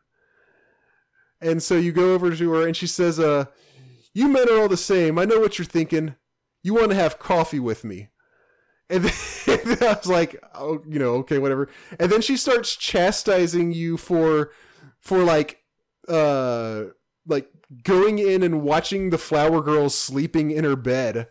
I'm like, whoa, hold on. I was just there like trying to see if she had any cool treasure to steal. Like, don't make this weird. But she does. She definitely makes it weird and gets onto you for like going in her room and watching her sleep. So that's basically the game. There is also one other thing. There's a mystery about your character throughout this whole time. Not everybody, but a lot of the characters tell you that you look like this boy who went missing from the town not so long ago. And like somebody also says like, "Oh yeah, it was such a gruesome accident. You look just like him." But here's the weird thing. Everybody says you look just like him, but you do not have an appearance in the game. Your character is purely a set of clothes walking around with like some sort of invisible body inside it. Interesting. So there's some kind of mystery there. I'm sure it gets tied into the story later. I probably played about maybe about 8 hours of this. And it is a good game. As I said, there are some frustrating things that I talked about, mostly with like the way a lot of stuff is time gated, or not time gated, but day of time gated, time of day gated. But here's the thing. This actually is not an RPG. It is obviously very heavily influenced by RPGs. It does have one RPG element, which is you level up one stat exactly, which is your stamina. But despite it being known as, a kind of off the wall, unique RPG, it really is not an RPG at all. It's really just a puzzle adventure game. And that's not really what I was looking for right now. I was kind of in the mood for an RPG. And so, I think that's why I stopped playing it. I would have gone through and played probably a bit more if I was more in the mood for a game like this, but it wasn't what I was looking for at the time. So this is definitely an interesting and unique game. And I thought it was pretty cool. Even though the art style, it's got a very, very, not even cartoony, kind of like a hand-drawn art style. Like everything kind of looks like it was drawn and then painted in with watercolors or something like that. And that's not usually the kind of art style that I like, but I still appreciated all the things that this game was doing regardless. But as I said, it's just not what I was looking for at the time. But I think it was a good game. Definitely at least worth kind of looking into because it's so unique. So that's Moon. Huh? I like the idea of that game. It's really neat. So the anti-RPG. Exactly. It's like an anti-RPG, and it really was a cool idea. And so that's all. Those are the games that I've got. Jay Totaro, it's time for you to work your magic for a little bit. Sure. So for this episode of the podcast, so as I was kind of talking about earlier regarding kind of praising the Switch, I decided, so I've been playing my Switch a lot more recently, and they had a sale for some of the older, for some of the re-releases they were doing, and I decided to buy Final Fantasy IX. Which I've talked about on the podcast a few different times, but I decided to buy it for the Switch because I wanted something that I could play on the go, and it's something that you can easily pick up and put down, meaning, turn-based RPGs are pretty easy to pause and come back to. Because I was playing a lot of Don't Starve on my Switch for a while, which is a great game, by the way, but it's kind of hard to get plugged back into just because how the game works, but I won't go into details on that. So I decided to buy Final Fantasy IX for the Switch, which I'll talk about the Switch version briefly before I talk about the game, because I think it's kind of interesting for anybody who's considering buying it. So one of the reasons that I haven't replayed Final Fantasy IX in the last 10 years, like completely, is because every single time I start playing it, I get to a point where my file either becomes corrupt or the game continuously freezes and it's just unplayable. This is which version? Any version. This is like any version for on my computer. So like some form of a ROM that I played for. Because this game. So not the original. So the original PlayStation version doesn't have that problem. As far as you know. When you emulate it, it does. I don't know. No. But I'm saying if you're playing it on a PlayStation, that wasn't an issue. I have no idea, to be honest with you. I know I had issues with my PlayStation freezing back in the day when I was playing Final Fantasy games, but not to a point where it was unplayable. I will say, when I played Final Fantasy VII multiple times back in the day, I would be playing for hours without saving, and the game would freeze up. Or that's risky. Oh, there was this really bad bug in some of the old Final Fantasies where you get into a battle and it would just sit at the pre-battle screen. Oh. They did that 180 or 360 panoramic view before you get into the actual fight. Yep. I remember sitting there and just listening to music like, please, please, please, please. And I would take the disc out and I would clean the disc and I would blow my PlayStation. I'd put the disc back in really nice and gently. I remember sitting there and trying to do that for hours sometimes just because I didn't want to lose all the progress I had. But anyways, so the Switch version. So I ended up buying it because I really wanted to play this game. I really want to play this game because every time I've started playing it again, I really enjoyed it. I enjoyed it. I'll talk about all the reasons why in a little bit. So I decided, I was like, screw it. I'll buy it for the Switch. Switch is great. That should eliminate all those issues. Plus, the Switch is really great at auto-saving and closing programs and being able to reopen and all that fun stuff. So this game originally came out in 2000. They re-released it for the Switch. I don't know when, probably within the last couple of years. But it's been released for PS1, iOS, Android, Windows, PS4, Nintendo Switch, and Xbox One. So it's been re-released a lot. Not nearly as much as Diablo, but it's on many different platforms. So I bought it for the Switch, and I still have the issue with it freezing. Not even joking. Really? Probably once every session that I play, it freezes at one point or another. And it's not during combat and it's not during cutscenes. It's primarily when there's dialogue going on. So it's when your characters are moving around in the world automatically and they have some form of dialogue with each other. I have probably had it freeze 8 or 9 times already. And thankfully it auto-saves frequently, so it's not a big deal. And there's also a feature to fast forward, skip battles, and some other like game genie almost mechanics to make the game super easy. I haven't used any of them purposely because it's really easy to hit them. It's just the R and L buttons. If you hit those, it does, fast forward or no combat, or things like that. So I will say it's very nice when you are going through a massive amount of dialogue and then it freezes, because then you can load your game very quickly. We have to close the program, reopen it, load your game, and then you can fast forward through it pretty quickly. So I do appreciate it for that point. But the rest of it is just, I haven't used any of those features. Okay. So funny enough, I'm just freaking cursed for some reason, because every time I try to play this game, I remember the last time I played this game, I got pretty far into it, like 10 hours plus, before I ultimately got to a point where my file was corrupt.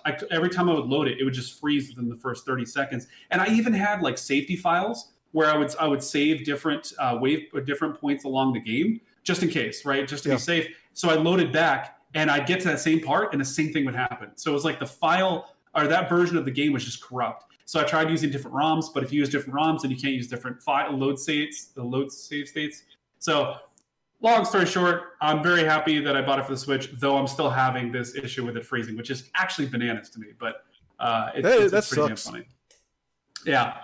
So, needless to say, it was definitely worth the replay wait. This game is phenomenal. So, for a bunch of different reasons. So, this game came out originally in July of 2000, and this was obviously the 9th installment of the series. Big fan of 7. I've talked about that. And realistically, I was thinking about this a lot over the last couple of days of playing this. The ones that were made for the PlayStation, or the ones that I remember for the PlayStation, obviously 7, 8, 9, and then 10 was for PlayStation 2. That was kind of the end of the Final Fantasy era for the PS1. I see a lot of similarities, and it's no surprise, right? They're all for the same system. They're all made by the same company, within the same archetype, if you will. I don't know how you want to word it, but they're that same structure. That's probably a better word to use. Sure. That same structure, and it's interesting because I was comparing Final Fantasy 9 to Final Fantasy 8 to Final Fantasy 7 as I've been playing through this game. And I got to say, it is interesting to see how they progressed more and more as the games went on. You can see the different mechanics get tuned and tweaked a little bit. They added certain features to it. They tried to add additional things outside of just the combat and story to make the game more engaging and to give it more variety. And I got to say, I really appreciate what they were doing. I also want to say, and I'm going to link to, I just copy-pasted 2 YouTube videos that I just put into Discord. The music is just incredible. Obviously, Final Fantasy VII has a very strong soundtrack.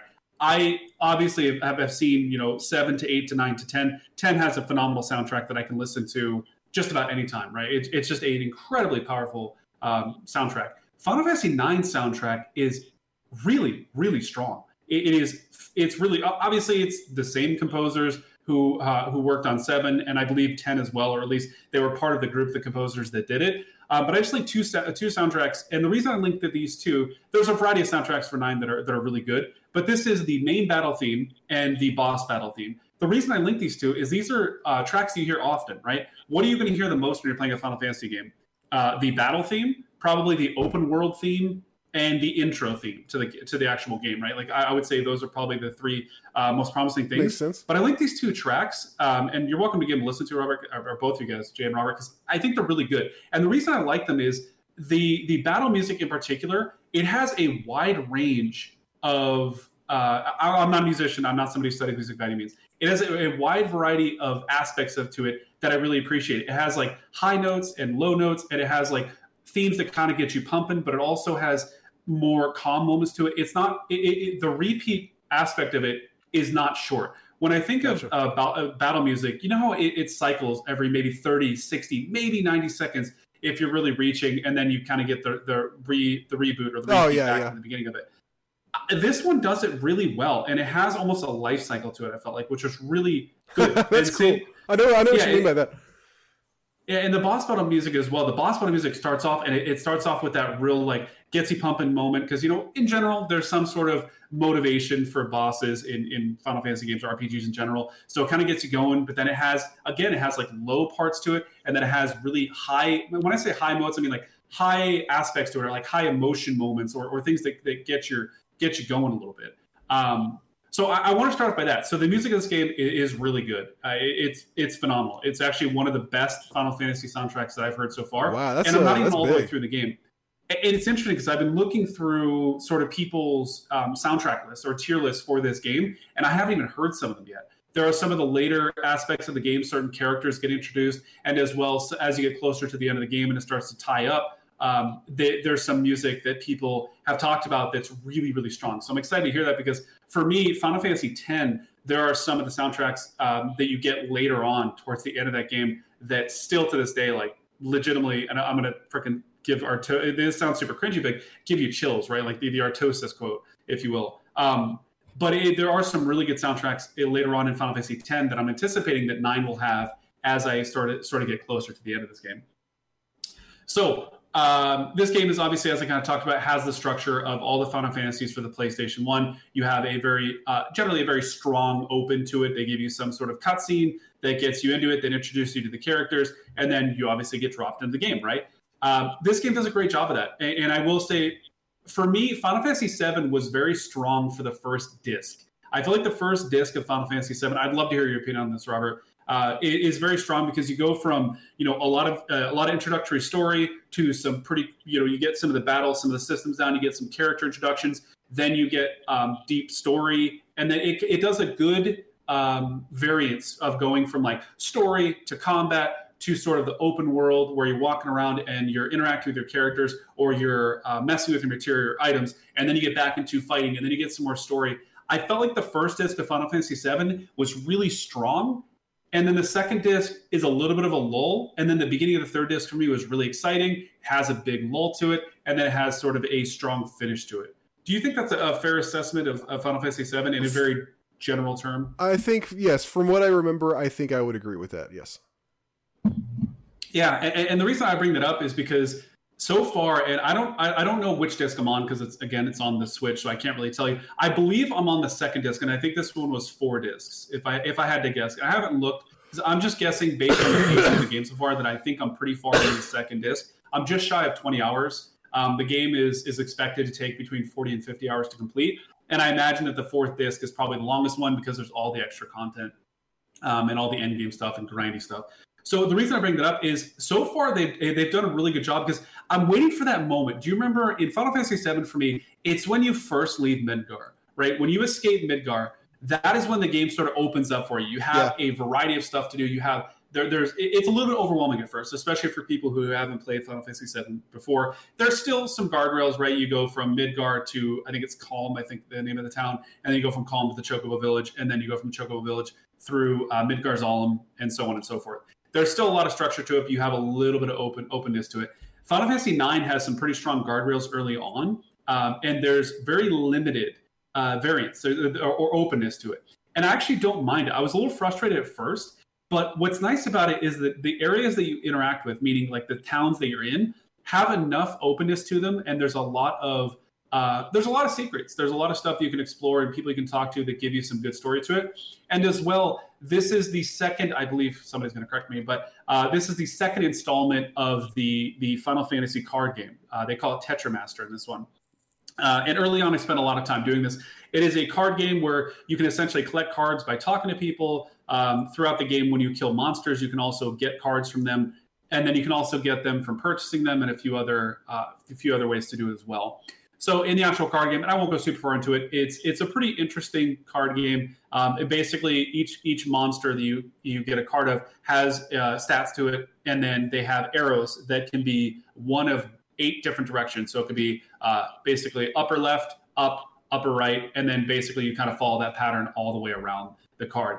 And basically there's a 3x3, so 9 tile board that you play on, and then it flips. Somebody goes first, they put a card down, and then you kind of alternate back and forth. And there's some mechanics to it, I won't go super far into it, that are pretty fun. There's definitely some bullshit RNG aspects to it. But for the most part, if you play well, you generally should win. And when you win, you basically get to choose one of the cards from your opponent to take. If you wash them, meaning you take over the entire board, then you take all of their cards. Oh, that's cool. It's a cool little thing. It's a nice little side thing to do. Realistically, when I do it, I'll probably play for 20 or 30 minutes. I'll play 15, 20 hands or so, and then I'll go back to doing whatever I was doing before. Do you get anything that helps you like in the rest of the game from winning those, or is it just purely its own self-contained thing? Not so far, but it's my understanding that later on there's like some tournaments and some other things you can get for it that have a larger impact. So I haven't seen that as of yet, but I believe there's some like tournaments that come up later on where you can win some stuff that can actually impact the game. That would make sense. That sounds kind of similar, or sounds very similar, not quite exactly the same, but sounds similar to there's a card game in Final Fantasy XIV that sounds similar to that. It's probably one of the originations. I know Final Fantasy VIII, or at least I believe Final Fantasy VIII was the first one that did the card system. And I believe, I could be wrong, but I think 8 and 9, the card system is very, very similar, if not exactly the same. So it's a nice little takeaway. It's a minor thing you can do on the side that takes away from grinding through the story or grinding through combat or whatever it is if you're traveling between towns. And generally, what's cool about this one is you can almost play against anybody. You can just walk up to them and you push an input command that's different than talk, and generally they'll have a special button you can interact with. Do you remember what the card game is called? It's called Tetramaster. Is the name of the. Okay, that's not what this is. This is. I'll have to look it up. Wait, this is a 4x4 grid. I swear it's a 3x3. Maybe it's 4x4. Triple Triad. It's got to be 4x4. Triple Triad is the one in Final Fantasy XIV. I think it was based on something from one of the other games, but not that. Gotcha. One. I think there's a Star Wars game that has something similar. I think Knights of the Old Republic might have done it, but yeah, it's a card game within a game. Yeah, I remember. Yeah, that is cool. I remember in a lot of the expanded universe stuff, there was a specific card game in Star Wars that got brought up a lot. I forgot what it was called though, but I bet that's what it was. Yeah, I totally don't remember the name, but I definitely remember playing it. Yeah. But yeah, it's a nice little side thing to do, right? Because Final Fantasy games can get boring at times when you're just going between one or two different things, and to add this into it, it's nice. It is something nice, and it's not super challenging. If you are trying to win, obviously you got to think ahead, but I won't go into detail on that. So that becomes available very early on in the game. You basically need 5 cards to play. I think it's 5. And so as soon as you get 5 cards, which if you're walking around the town, you can find them in like different areas, like hidden items and stuff. So the actual pacing of the game, so I'll talk about the combat a little bit later, but the actual pace of the game it's good. They introduce the characters in a strong enough order. They give you enough sort of foundation for each one of the characters before they participate in your party. And I did want to say one thing. Your party consists of 4 characters. I actually really like it. I think 3 was too few for combat. I really like the 4th character. I don't know what it is about it. I think 4 is good. But it just feels it's like a perfect number when you're playing a turn-based game. I don't know what it is. I think what it is primarily when you play like Final Fantasy VII, right? You have somebody who's acting as a support character. They're casting a lot of buffs and healing your characters, and you have 2 DPS. When you have 4 characters, you have enough variance to where one of your main characters can do maybe some sort of non-damaging mechanics, right? So steal or maybe buffs or something. You can get more creative. Yeah, you can get a little more creative with 3 people. You're kind of stuck in a tough situation. Also, when somebody dies, when you have 3 people, you are in a lot of trouble, right? In a lot of cases, you're like, oh shit, I need to res this person and then start healing them up. When you have 4 and somebody goes down, it's like, okay, you can still have one person who's doing offensive mechanics and then 2 people who are resing and healing, and it's not as detrimental. So I think that's part of it as well.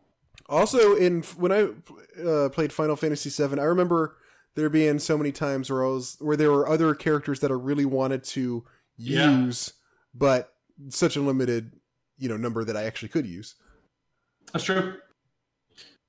So the actual story, I'll talk about the story a little bit. I know I don't generally talk about story in Final Fantasy games, but the reason I want to talk about it is I feel like the characters, there are some really strong characters, and in terms of their background and the arcs that they're going through, add a really nice element to it. Generally, there are tropey characters in Final Fantasy games, and I was talking about this with Lisa, my girlfriend. Final Fantasy VII, especially early on, there's a lot of like really cringy tropes and really boring aspects of the characters that some of it gets fleshed out later on, but I feel like Final Fantasy IX has a much stronger character. It has a much stronger foundation that they give you early on that builds on it over time. So the main character you play as, his name is Zidane, and he's essentially, he's a kind of tropey main character, very kind of cocky and arrogant. He's part of a very similar group to like almost Cloud. They're sort of antisocial people who they do some shady stuff for money, and what they believe ultimately is the right thing to do at the end of the day, right? It's kind of that Cloud struggle. Cloud early on is like, I'm just doing this for the money, and then it turns out he's doing it, or he ultimately keeps doing it because he wants to, make the world a better place, or save the world, or save the planet, if you will. But Zidane early on is kind of that tropey character that develops very well. So the first main arc of the game is you're basically there. You're in a major city. I won't go into the specifics of the names because I actually can't remember most of it. But essentially, you're in a major city to kidnap the princess, and that's really all you know. And what's interesting about it is Zidane meets up with Vivi. Vivi is a very iconic character from Final Fantasy. A lot of people recognize him. He's the primary black mage character whenever people think of black mages. Oh, like with Final no Fantasy. face. Yep. Pointy hat. Okay, gotcha. Yep, and the blue robe and the cane. So what's interesting about Vivi is throughout the entire game, he's going through this identity crisis, and it's introduced very interestingly early on. So he basically finds out that somebody is mass producing these robots that are black mages that do evil. They fly around destroying cities, killing people, and they look really evil. And Vivi looks very kind and very soft. And it's interesting because he sort of gets recognized as one of these evil black mages that flies around the world and does all this bad stuff. And it's interesting for him because he's struggling to figure out if he is in fact a real person or if he is actually one of these robots who is just programmed to do something within the world. And he doesn't really talk about his memories, obviously, because he doesn't really have them. And I haven't been able to flesh all that out. Not all of it's been explored, but it's a consistent theme throughout the game of him struggling to really identify himself. And being a part of this group helps him to realize that, so at least so far, that he is actually a person and that he is sort of interacting with the world, and he's not just there. He's not pre-recorded to do certain things. And it's very sad, especially early on, because you're looking at this. I believe he's, if I had to guess, very young, maybe early teens. I don't know exactly how old he's supposed to be, but it's interesting to see him interact with this world because he seems lost at all times. And it's a very consistent theme, as I said, which is very, it adds a nice little element that you kind of experience throughout the game. And then what's interesting is, so as Zidane and his group of scoundrels, as we'll call them, go to kidnap the princess, they sneak into the castle, they commit, some ruckus, if you will. And as they're going to kidnap the princess, she's trying to flee. And so it creates this interesting dynamic where she's trying to leave and they're trying to kidnap her. So then they come to an agreement that she'll just get kidnapped. It's kind of fun, right? Works out for everybody. What? Yeah, it works out for everybody. And it's interesting because as you sort of quote unquote kidnap her, you find out it's because her mom is going nuts and her mother is the queen. And her mother summons a bomb, like the Final Fantasy character or the Final Fantasy bad guy's a bomb, and uses it to try and save her, quote unquote, save her, and destroys half the city in doing so. Or destroys a portion of the city. I won't say half of it. And so it's you from that point on trying to explore and understand of she was willing to basically risk her daughter's life to save her daughter, right? As you find out a little bit later on that she more or less is trying to capture her daughter to use her for something and then ultimately dispose of her. She doesn't care about her at that point. And her mother is just going for a quest to take over the world. And she's trying to use certain power that her daughter has because her daughter can summon things and so on and so forth.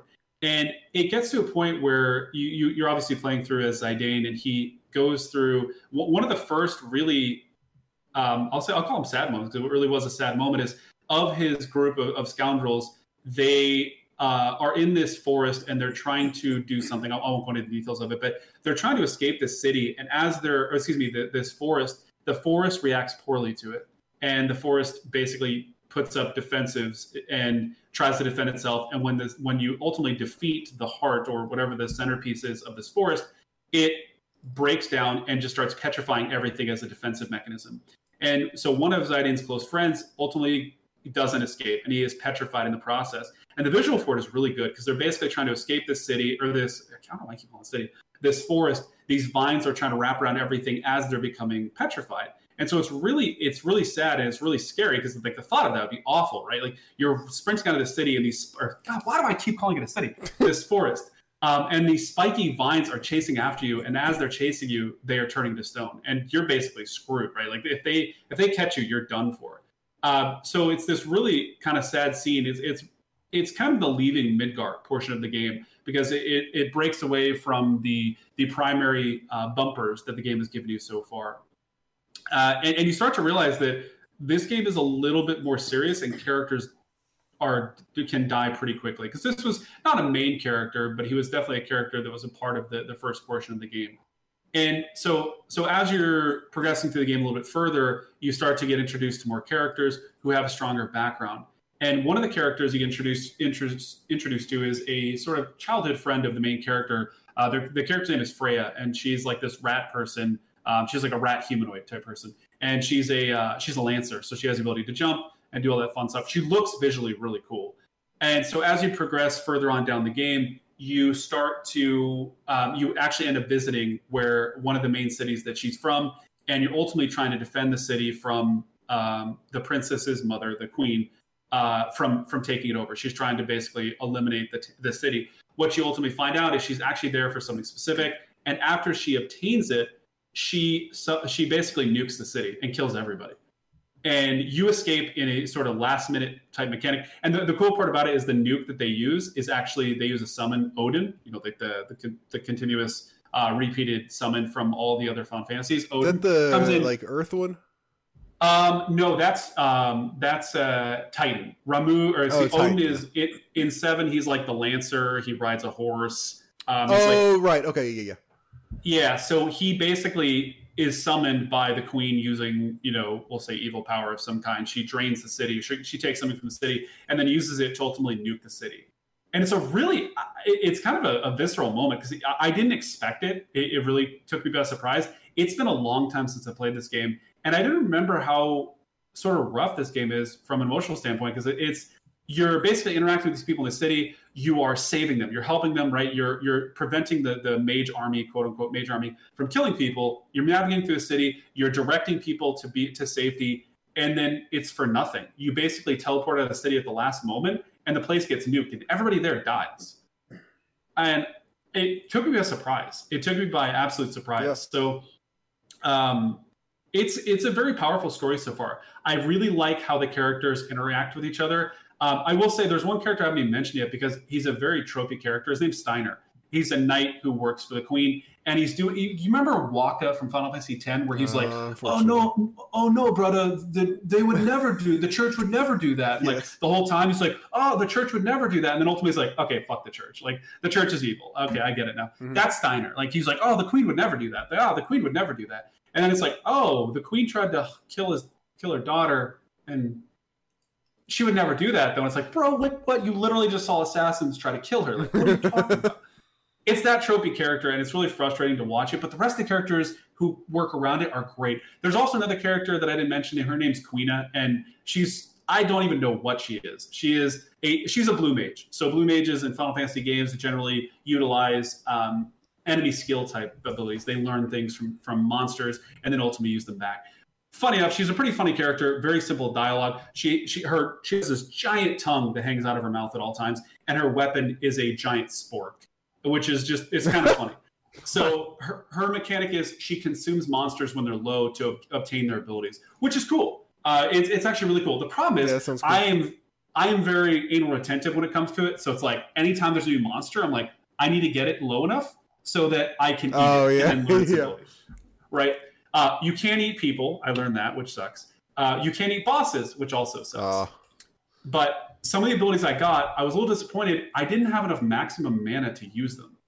So it was like, I'm kind of like scratching my head, like, why is the game giving me these abilities or the opportunity for these abilities? I can't even use them. So when I did get enough mana to use them, I learned why. They're extremely powerful, like ridiculously powerful. One of them is called like Dragon Force or something like that. And it gives you like Force. Yeah, it's like Dragon Force. It's something like that. It gives you like M barrier, protection, haste, regen, and like some other things. Shit. I'm like, oh, okay. So I would take no damage. I would self-heal myself, and I get to go faster. It's something like that. I don't think it's that busted, but it's like something where when you activate, you're like, oh, I see. I see. So, needless to say, I'm just about 20 hours in. The story is really good. It's actually pretty capturing. I'm enjoying it a lot more. I will say I'm enjoying it more than I enjoyed my last playthrough of Final Fantasy VII from a story standpoint. It seems like they really crossed their T's and dotted their I's. It's much more succinct. The flow of the story is much stronger, and like Final Fantasies in general, they generally go from like character Robert, and you play Robert's story for a little bit, and then it's like character Gaming Jay, and you play through his story for a while, and then you go through my story, and you do that. But this game does a great job where the paths intersect with each other much more seamlessly, and I appreciate it. It doesn't feel nearly as forced, and there's this really cool mechanic that they use where randomly you'll get like this if the characters are separated for any reason, which happens a lot in this game so far. You'll get like a notification, and you can press select, and there's an option to look. You can go through where the different other characters are and sort of play as them for like 60 seconds to do some sort of interaction to understand what they're doing and maybe develop their story a little bit more. Oh, cool. And it's kind of cool. And it's nice when a character is like, oh, I haven't seen Robert for a while, and like you'll get like a pop up, and it's like, oh, they'll title it something kind of clever or funny, like Robert farts or something, or like the farts that ruined the place or something, and you open it and it's like Robert's story, and you get to see him interacting with different characters, and it's cool. It's a nice way to remind you that these characters exist and to continuously add on to their story.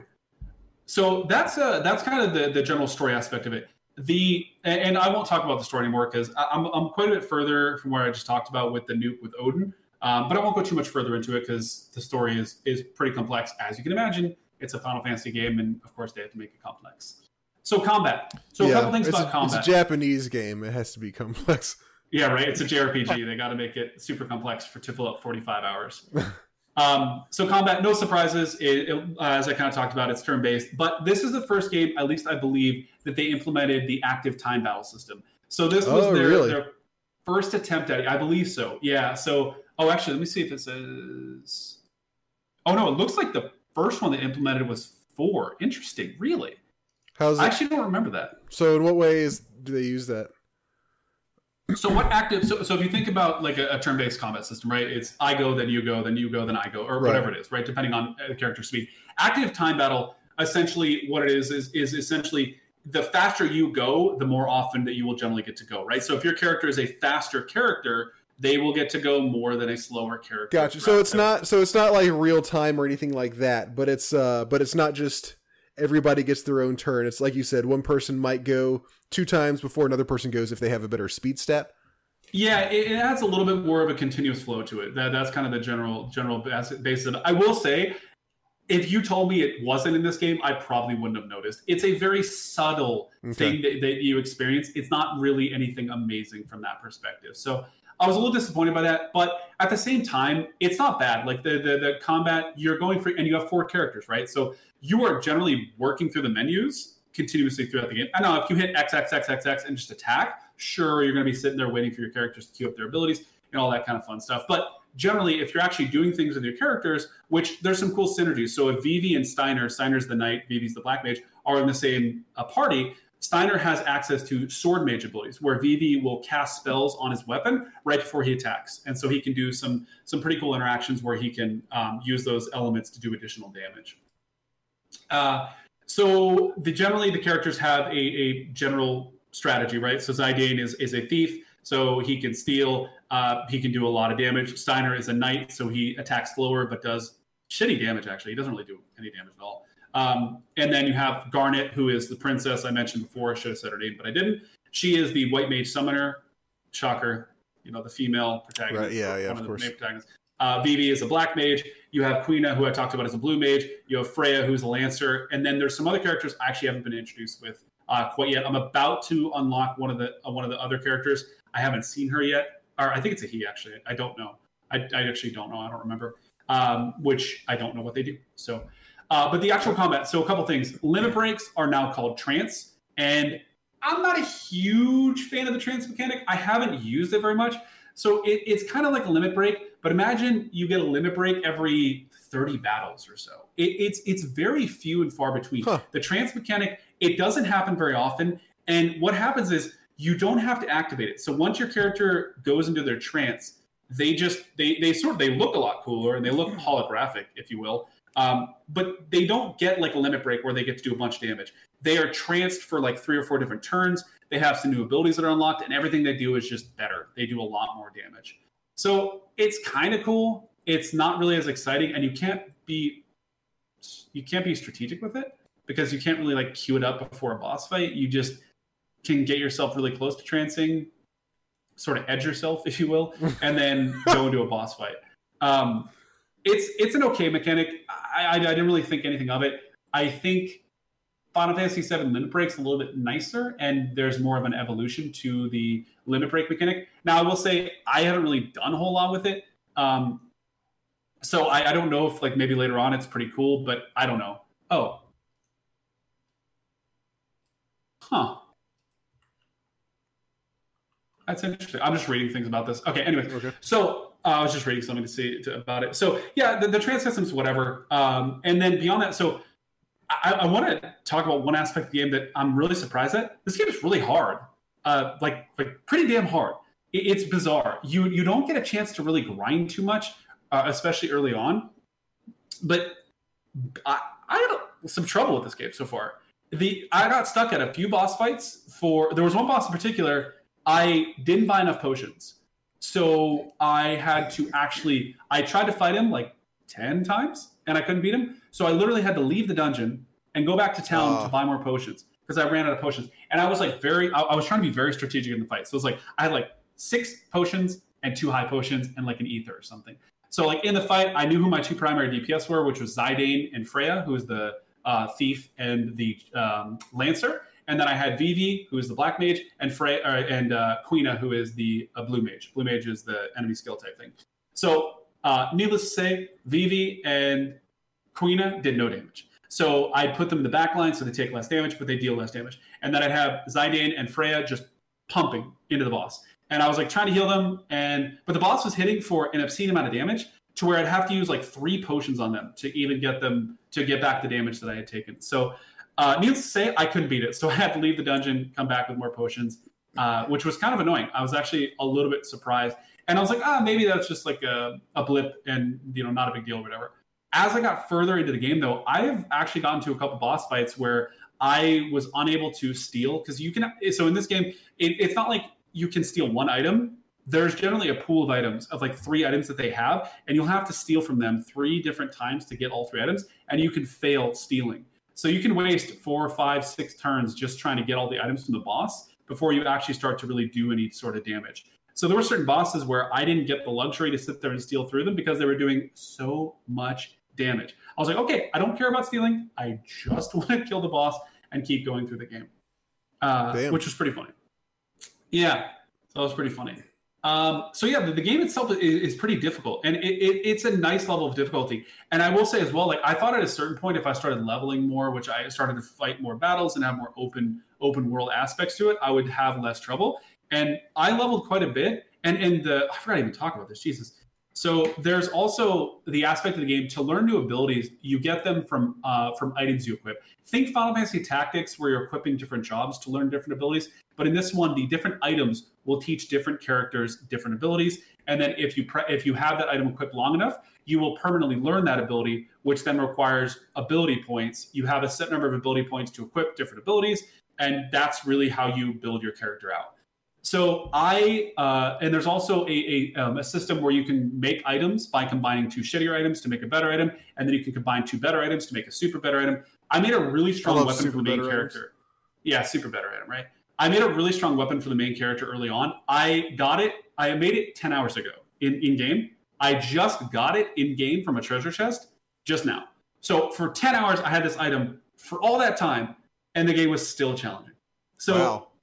Yeah, I'm actually okay with it. It's been a nice level of difficulty. I'm not just slamming X and going through the motions in this game. I actually have to think like, can I steal this turn? No, I need to heal. Yeah, and I'm starting to get some of the stronger abilities. I got Auto Potion, which anybody who knows in Final Fantasy games, Auto Potion is generally a busted mechanic, especially if you abuse it.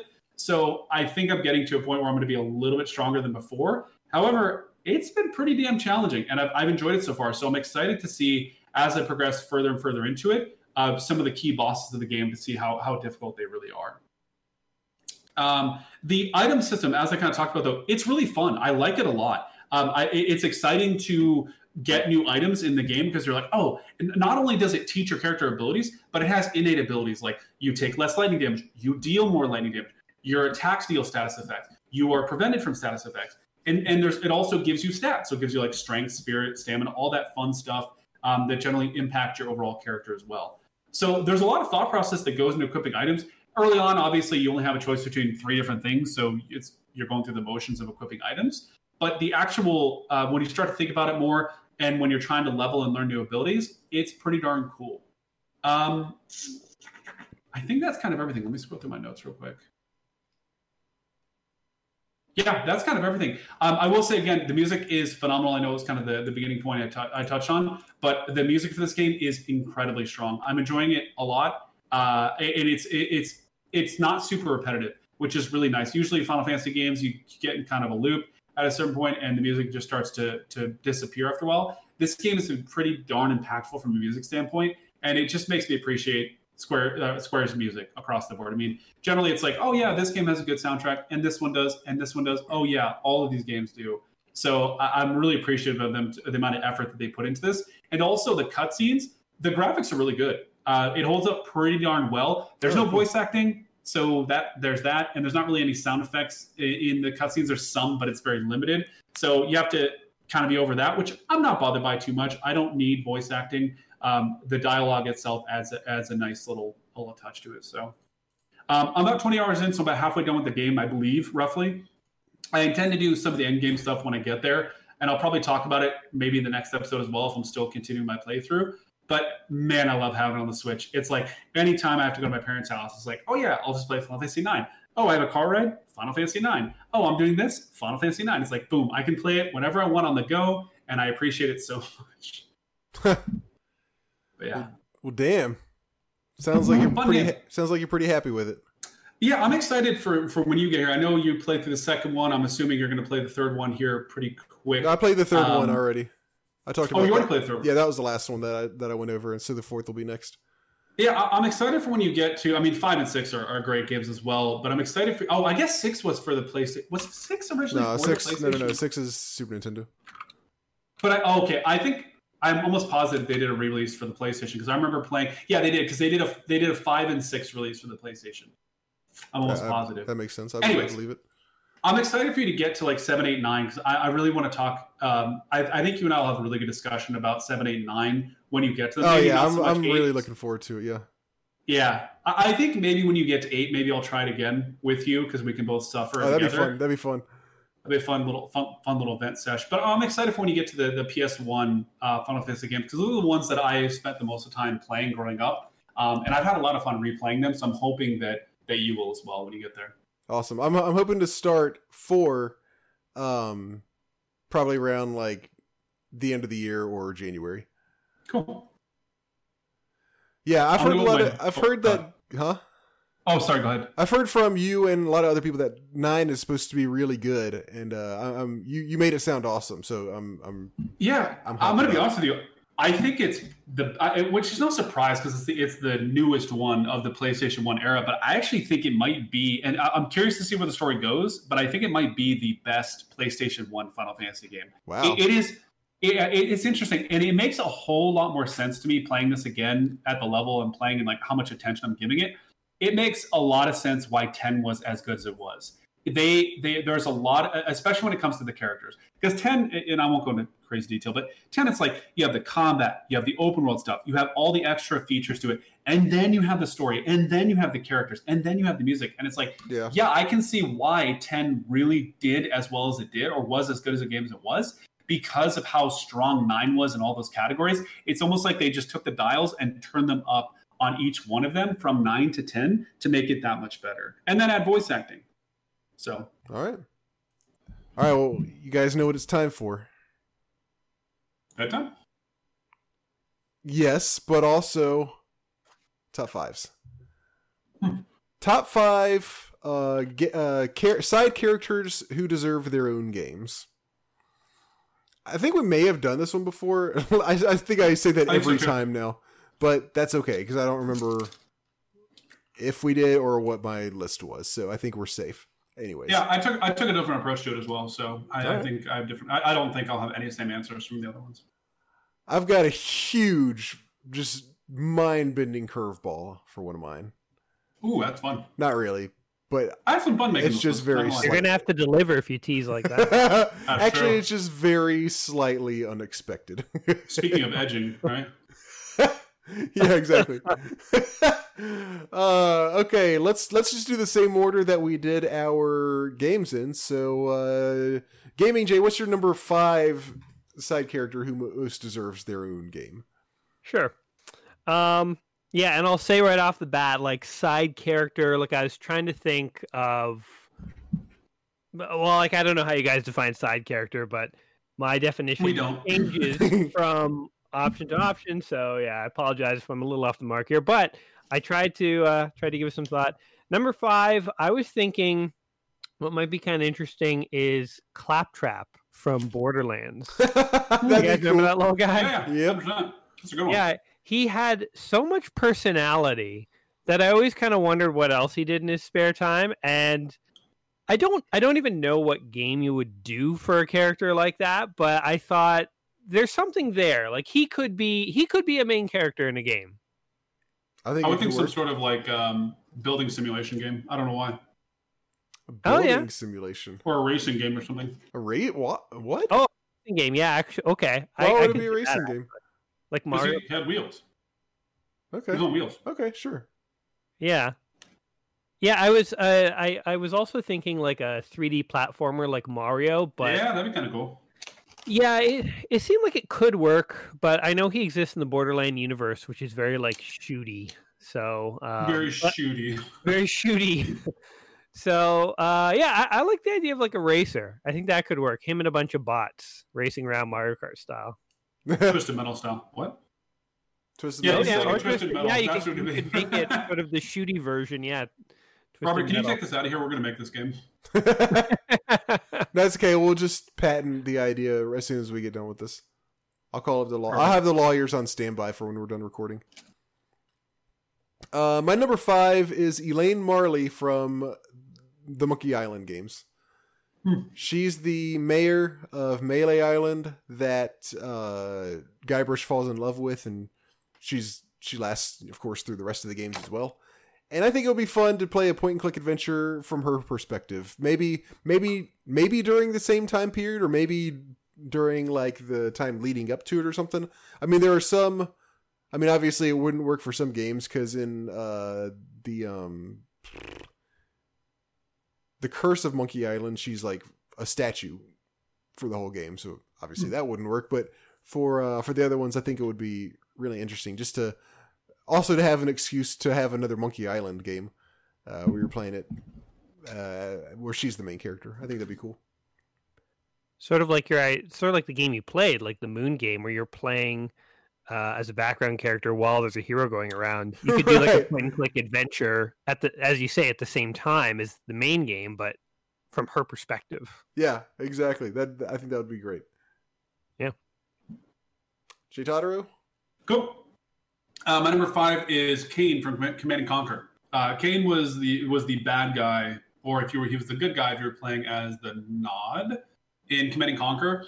Always an iconic character. Anybody who's played Command and Conquer would instantly recognize him. It's just this bald, evil-looking, the stereotypical '90s villain, bald. Just looks real aggressive. Does he have a good sake of being evil? Yeah, a beacon of evil. I just think it'd be fun to play as. I don't know what it would be. Maybe Command and Conquer is an RTS, right? So. I don't know what else you would want to do with Kane, but I just feel like he was such a fun character that I would love to see him do something else. If it's like some sort of covert game or building simulator, or I don't even know what it would be, but I think it'd be kind of a fun character. What about Kane the college years? Like, see where he came from. He still has hair. See how he became smart enough to run like the whole whatever the organization is. Yeah. Kane goes to college. Moving up the corporate ladder. Yep. He's getting like a bachelor's degree in philosophy. And he's an anti-capitalist. Yeah. Even in college. Of course. All right. Gaming Jay, what's your number 4? Yeah, so number 4, I kind of went on a journey for this one. And I was originally thinking of like characters from Mario games that really haven't gotten a lot of attention, but I think there's something there. And I was originally thinking of bad guys from Mario 2, because that has always stood out to me as like a really unique game with like characters you don't really see that often. Yeah. And I ultimately settled on, I think, Birdo. I think Birdo would be kind of an interesting character to get a game. Why not? It's sort of like a Yoshi type character. Yeah, I was just about to say imagine. Yoshi had his own couple of games. Yeah, I think Birdo would be interesting. I was also kind of considering maybe Bullet Bill instead. Like it would be like an auto runner almost. You just get fired out of a cannon on level 1. You just have to survive. Or it could be an endless runner. Yeah, exactly. Yeah, but I think Birdo would be like unique, and there's definitely something there. You could do some kind of interesting platformer. She has abilities, or he. I always forget if it's a he or she, but she can like shoot eggs and stuff like that. I think it's a she, but I'm not 100% sure either. Yeah, I think the original, if I'm remembering right, and somebody might correct me if I'm wrong, I think she's a she in North America, but a he in Japan. Oh, no. And in Japan, they said he likes to wear bows, but in North America, they were like, well, you can't have gender bending, so they were like, it's a she. America. America, exactly. Okay. Let's see. My number 4 is Sid from Final Fantasy. Which one? Any Sid, take him. But specifically, it has to be like. Well, I guess is he ever not an engineer? So in this one, in Final Fantasy IX, he's the regent. He is a king, or not a king, but he's the president or mayor or something of one of the towns. It's pretty funny. So he is turned into sort of a cockroach because his wife caught him cheating on her, so she turned him into a cockroach and won't give him the antidote. But he also is very similar to Final Fantasy X. He is related to the princess. You know how Yuna and Sid were related in 10? They're related in 9 as well. But he is an engineer because he fucking makes all the airships. God damn it, he still is an engineer. Yeah, okay. So yeah, he engineer Sid. If that's redundant, then so be it. But engineer Sid, and I don't know what the gameplay would be exactly, but it would be you doing engineer type things in the Final Fantasy world. Maybe like sort of like a kind of like a simulator where you're building the best ship for the heroes to use or something like that. I don't know exactly, but you mean like the gummy ships from Kingdom Hearts? yeah, exactly like that. As long as it's the Sid from 7 who swears all the time and throws dynamite, I'm down. Oh my gosh, I've kind of halfway forgot about that, but now I remember now that you're saying it. Great character, man. One of the best stories in that game, honestly. Sid is a good character in Final Fantasy XIV, believe it or not. I just looked up Birdo, by the way, on Wikipedia. And so Birdo is a female in the Japanese version of Mario 2. And Birdo in Japan is known as Catherine or Kiasarin, but basically like the Americanized version. Like actually it's basically Catherine. So Catherine in Japan, but it says the English manual for Super Mario Bros. 2 refers to Birdo as, quote, a male who thinks he is a girl, end quote, and would prefer to be called Birdetta. Some take that as a representation of Birdo as transgender, making her the first transgender video game character. There you go. You're breaking boundaries. That's funny. I had it in reverse. I thought it was in Japan. It was a male. That's pretty funny. Yeah. Okay, Jay Totter, number 4.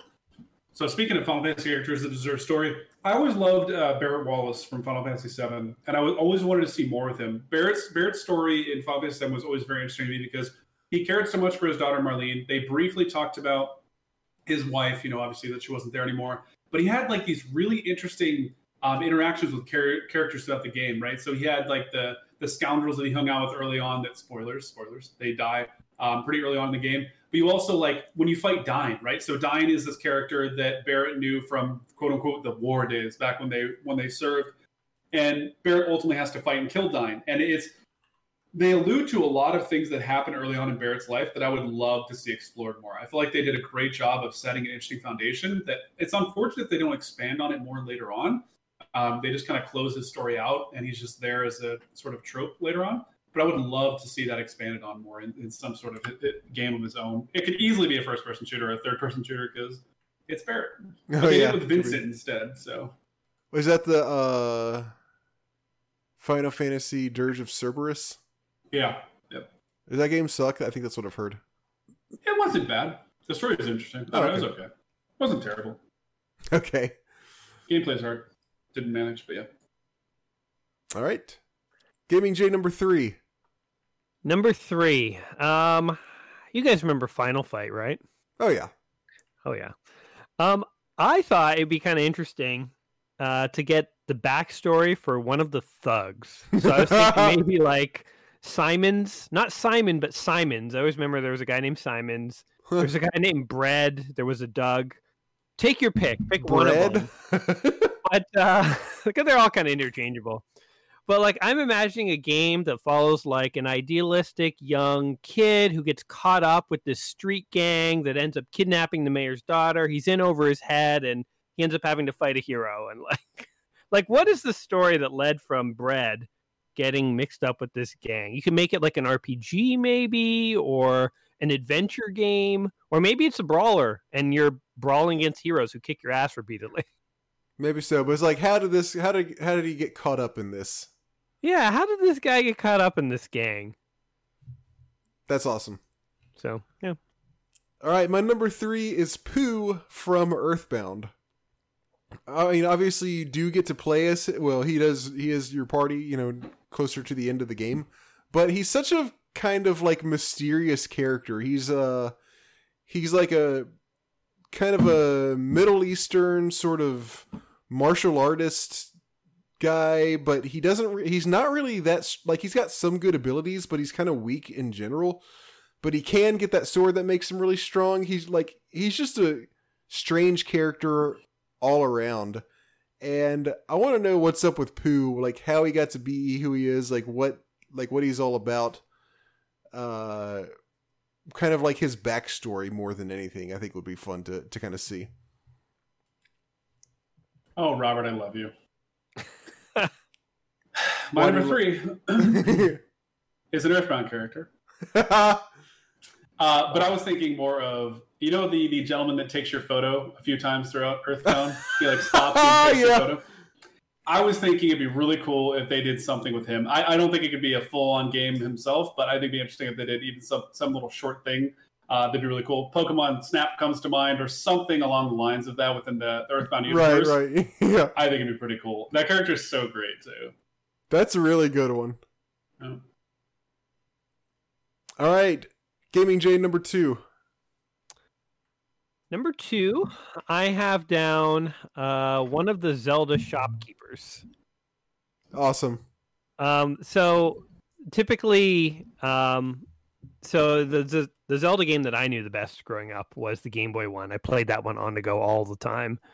The Link's Awakening. And I remember the shops there. And I know in some other Zelda games like this too. The shops will only sell like 3 or 4 items at a time. So like managing an inventory of a store, like you have to like predict the supply and demand of the heroes that are coming through and select like 3 or 4 items you want to sell. I also remember in the game that I played a lot, you could actually steal items. You could just pick them up and not pay for them and walk out of the store. So like maybe managing theft. Maybe there are some dodgy heroes that try and steal from your store. That could be a part of it. And maybe even one other element could be trying to deal with the changing political structure of, whatever, I guess Hyrule if you're a Zelda shopkeeper, but if you're in another fantasy land as a shopkeeper. I was like, whoever's ruling the world at that time. Yeah, like certain items are illegal, or you're getting taxed on certain items, or you're not supposed to sell to certain heroes, and like how do you navigate all that? So Yeah, I'd like to see sort of like a Zelda-ish shopkeeper kind of side character get their own game. All right. My number... I play that game. I would too. My number 2 is Splinter from Ninja Turtles. And I thought of him actually too. No, did you? I think the game would be based around you like training the Ninja Turtles and figuring out what missions they're going to go on and that kind of stuff. It wouldn't be like an action game. It would be more of like a management type game. That's actually way better than what I thought of. I thought of just putting Splinter into a brawler. I was like, oh yeah, have him fight guys. Hey, well, he could probably do. I'm sure he could still hold his own. He's old, but he's like a. No, your idea sounds way better. All right, Jay Totoro, number 2. Number 2 for me is going to be Pyramid Head. I don't know what you would do with it, but I think it'd be really fun. That guy. I was terrified of that guy as a kid and as a teenager when I saw the first movie, but. I would love to play some sort of game that involved Pyramid Head. Either you're killing people, or it's a fighting game, or I don't care what. That dude is nuts. So I think it'd be pretty fun. It'd be fun to run around and like stalk people. Right? Yeah, just scare the shit out of them. Yeah. All right, we're down to number 1. All right. I actually had an honorable mention in the spirit of the day. Which was Jason Voorhees. Since it's Friday the 13th when we're recording. True. Yeah, and just as a small aside, I recently for Halloween played Friday the 13th and Nightmare on Elm Street, and the original concept for Nightmare on Elm Street for the NES back in the day was to be Freddy Krueger hunting and killing teenagers. Oh, and the game was described that way in a lot of early press material, but then when it finally came out, you were teenagers trying to kill Freddy, and nobody's ever explicitly said so, but I think the idea is Nintendo didn't want a game where you were killing teenagers, so they kind of made them reverse it. You can understand. Understandable. Yeah, but I think that concept could hold up. But anyway, that's my honorable mention. My actual number 1 was Metal Sonic from Sonic the Hedgehog. Oh yeah, that's true. God, he was hard. Yeah, I feel like he never got a game, but I mean, you'd be a badass if you were Metal Sonic. Like you could imagine a ton of cool abilities that he could have, and you could do a platformer if you wanted. I think that'd be the go-to, but you might be able to do more with it. So that's a good one. I like it. My number 1 is, I mean, I guess maybe he is a side character in a game technically, but mostly he's a side character from movies. And that's R2-D2. And I think I think it would be fun to have a point and click adventure game where you are R2-D2 trying to, do whatever is going on. I picture a lot of puzzles in that game. And you'll have to like hack terminals and stuff. Yeah, a lot of puzzles and like figuring out. So, the in a typical point and click adventure game, you have the verb menu where it's look at, open, touch. I think this would be like the different tools that R2-D2 has would replace those. So, his scanner or his little hacking thing or his shocking thing or, what you could pick any number of his gadgets that he has built in. I thought you were going to say beep, boop, and bleep when you were saying like, look, touch, or whatever. Different kinds of beeps are his options. That would be awesome. Every dialogue tree, those are your options. Oh, that would be so hilarious. You actually have dialogue conversations, and it's like different orders of beeps that you can get. The same options every single time. Yeah, that'd be hilarious. All right, Jay Totoro, you want to wrap it up? Yes, sir. My number 1 would be, it doesn't have to be specifically Nurse Joy, but any of the nurses from Pokemon. I think it'd be very interesting to have a game where you're tending and healing Pokemon as they're coming in wounded, because that was their entire job, was to mend and fix the Pokemon as they came in damaged from battle. I would love to play something like that. I think it'd be very interesting if they did it well. It could be something as simple as like a mobile game or something where you're just like feeding and raising Pokemon or something, but I think it'd be really fun. I think that's a good idea too. Should do like actual surgery on the Pokemon, like have to cut them open and stuff. Or... I was actually thinking about that, like surgery simulator. Yeah. I was actually thinking, I was like, man, that'd be so fucked up. And I'm like, I wonder what Pokemon organs look like. What Pokemon organs look like. I wonder what they do look like. What do you think they would look like? Like, I don't know.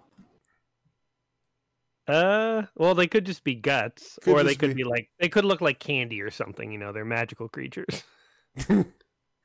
I guess we'll never know, or maybe one day we will. I was just saying, maybe we will know. All right, our next top 5 list is, as we discussed earlier, games that are good, but the gameplay isn't the good part about it. This may be hard as hell. I have a feeling it's going to be at least pretty hard. But that's what it is. Okay? I'll be curious to hear what you guys come up with. I will be too. All right. Let's go to emails. We've got 4 or 5, something like that.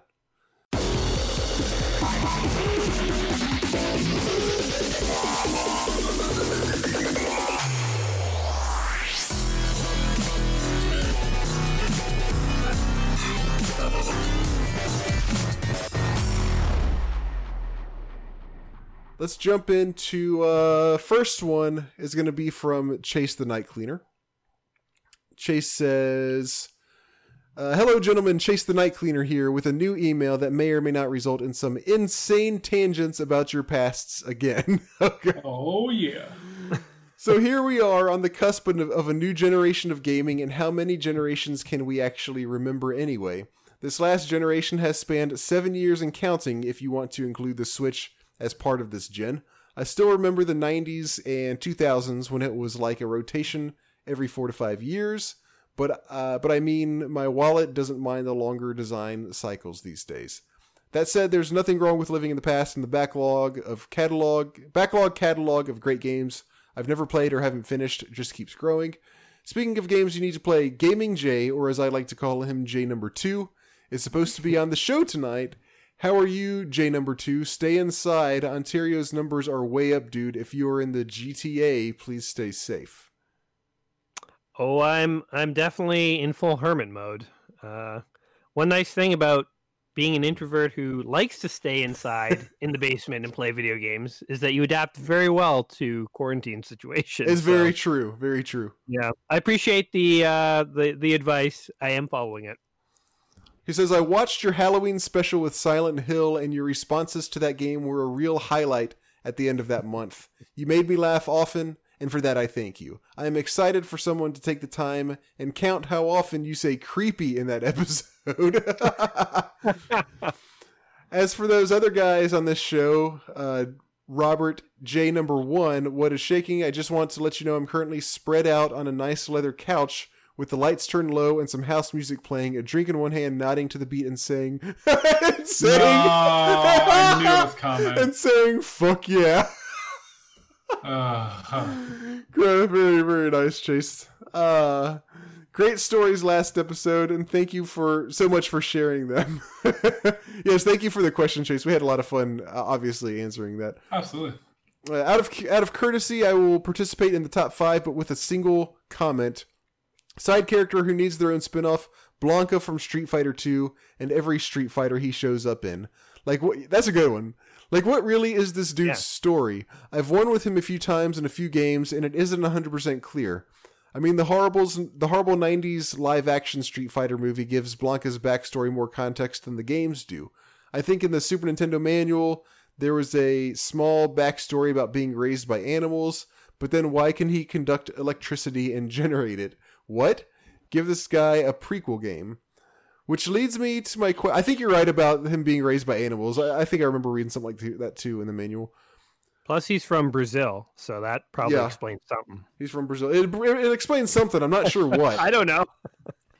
Which leads me to my question of the day. Can you identify specifically what generation console you are most excited for and why?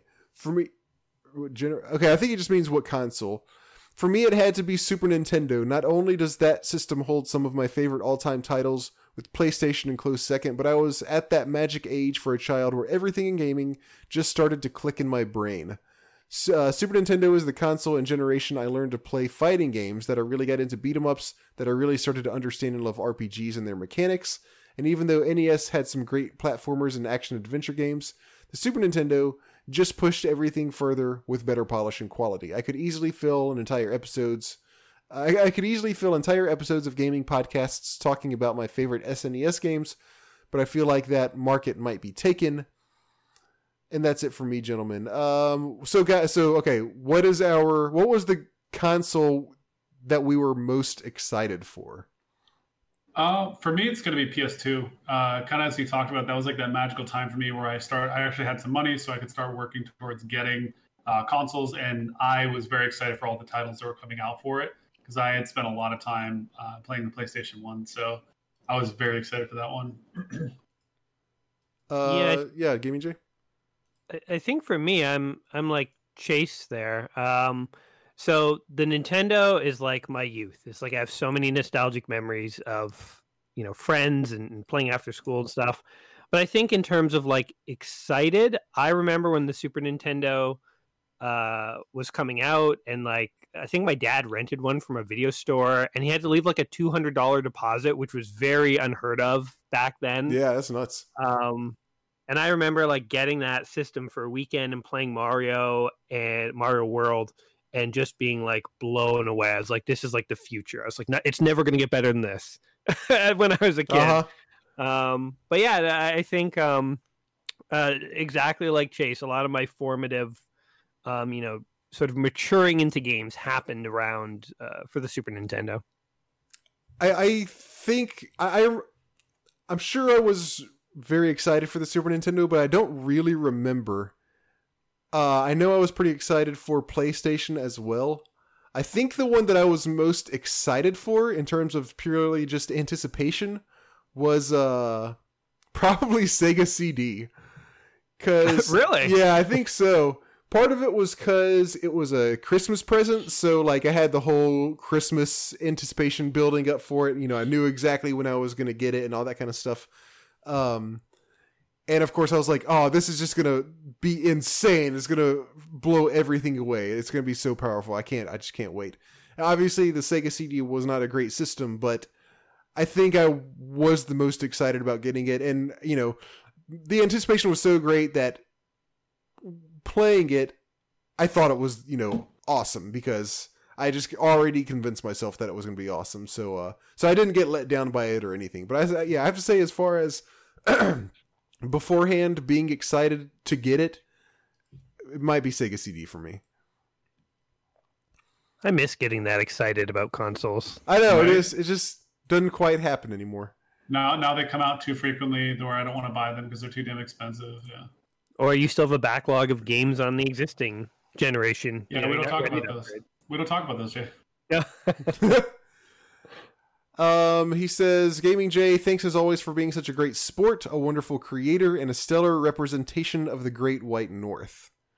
Oh, that's very nice. Thank you. Great. I appreciate that. He says you're a great sport, like as if it's a chore for you to be on the podcast. Like, you're such a good sport about it.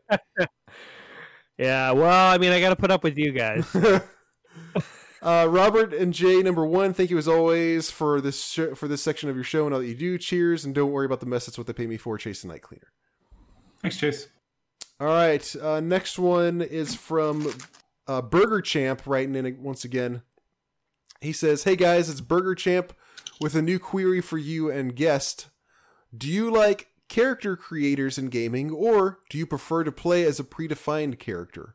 When you use character creators, do you tend to make them look and act like you, or do you create a fictional character to play with? Do you tend to play in a way..." All right, let's take this one at a time. Do you like character creators, or do you prefer to play as a predefined character? Predefined. I don't. Even when there is an option to make characters, I hit random and go. Usually, really? I don't really spend a whole lot of time doing it, especially when you're playing a first-person game. It's like, the fuck do I care what I look like? Jay? I generally don't bother customizing my characters too much, but I do like having the option, unless it's a game that makes you grind to unlock hats and jackets and crap like that. That's the one thing that really bugs me about I feel like it's more of a symptom of more modern games, but like, they have all these cool things to make your character look awesome and you can customize them, but you got to play for like 400 hours to unlock everything, and then I just tune it out. I don't care at that point. Gotcha. I guess I'm kind of the opposite of you guys. I like creating my own character. I just think it's more fun to I get to pick what he's going to look like instead of just getting what they give you. All right, next part is when you use character creators, do you tend to make them look and act like you, or do you create fictional character to play with? Generally fictional or random. Fictional for me. Yeah. Yeah, I guess I try and make my character look like someone cool. So I guess not like me. Oh, that's such a cell phone. Yeah. There you go. Yeah, no, I'm kind of the same. Just make him look cool. You make the like character look like an idealized person that you would like to live in whatever universe for the game you're playing. Exactly. Yeah. Yeah. And then, do you tend to play in a way you would, or the way you think your character would? These are good questions. Yeah. One of the problems I always have with playing RPGs, like I'm specifically thinking about Fallout, because in the Fallout franchise, there's like a real nice, you can be good or you can be bad, and there's sort of the two ends of the spectrum. I usually by default end up being a good character, but then I go back in and I try to be a bad guy, and I can never stick with it. Oh, really? Yeah, like I just start to feel too bad and too guilty, and like even when I make bad choices, they're not the worst choice you can make, or I make it and I just like oh, I can't believe I did that. So I guess I play generally as being at least okay, if not a good guy. I think I generally, do the exact same thing, more or less. Like, I usually do a good guy. And then if it's a game where I know you don't kind of have to, you're not going to be rewarded specifically for going all the way bad or all the way good. If there is room for middle ground, then yes, I will kind of play it more along the lines of, I think normally I'll do what I think I would do, as opposed to what would this character do. But this actually reminded me of an interesting experience I had with Papers, Please, of all games. Well, I guess maybe it's not that surprising if you know anything about Papers, Please. So Papers, Please is the game. It's not very old. It came out 6 or 7 years ago, I think. Maybe not even that long, actually. Where you are a guy checking people's passports. It's an indie game where you're a guy checking people's passports at the border of I forgot. I think it's some fictional country. It's definitely a made up. Yeah. It's a made up country, but it's supposed to be kind of like maybe something similar to Russia or something like that. I believe is kind of what it's supposed to be like. And so part of the game is just purely the mechanics of see how many people you can get through in a certain amount of time, and make sure you check all their stuff properly, and you don't miss something that's wrong on their passport or other paperwork. But another part of the game is like choosing morally what you think the right thing to do is in any situation. So maybe their paperwork isn't 100% perfect, but they're like, oh, I'm fleeing my country for persecution or something like that. Or this one of the things that happens is you let a guy through and he's like, oh, my wife's right behind me, I'm going to wait for her. And her paperwork isn't right. So the guy is in, but if you do what you're supposed to do, you're not going to let the wife in. And the game is constructed in such a way that you can make these decisions. It's not like, oh, you have to do it and it's game over. I mean, there are penalties, but there are also benefits to letting somebody through, even if you don't think they should. So there are some pretty tough decisions in that game at some point where you have to decide, am I going to let this person through or not? And what I found myself doing is I started playing the game saying, okay, I'm going to do a run, and I'm going to play as kind of an authoritative ass that doesn't care, and he's just there to do his job. And then I would play again, and I'm going to say, okay, this time I'm going to be a guy who's, very friendly and just cares about everybody. And I would kind of give myself different personas to play as. But what I realized that I was actually doing was shielding myself from having to make the decision myself in my own conscience, because it was really genuinely pretty hard at some points to say, what would I do in this situation? And I was like, oh shit, I don't know. And I realized that I was kind of coming up with these to like almost subconsciously to avoid those dilemmas of having to make the decisions on my own. So that's a really good game. So you should check that out if you haven't. But I kind of had that epiphany as I was playing it. It is a good game. Yeah. And that's it from Burger Champ. He says, keep up the good work. Thank you very much, Burger Champ. All right. We got, we have, let me see. Hold on. Yes, we have 2 from Father Beast. Jay Totoro, I'm going to let you do the first one if you don't mind. Sure. I'm going to have to paste this in 2 parts.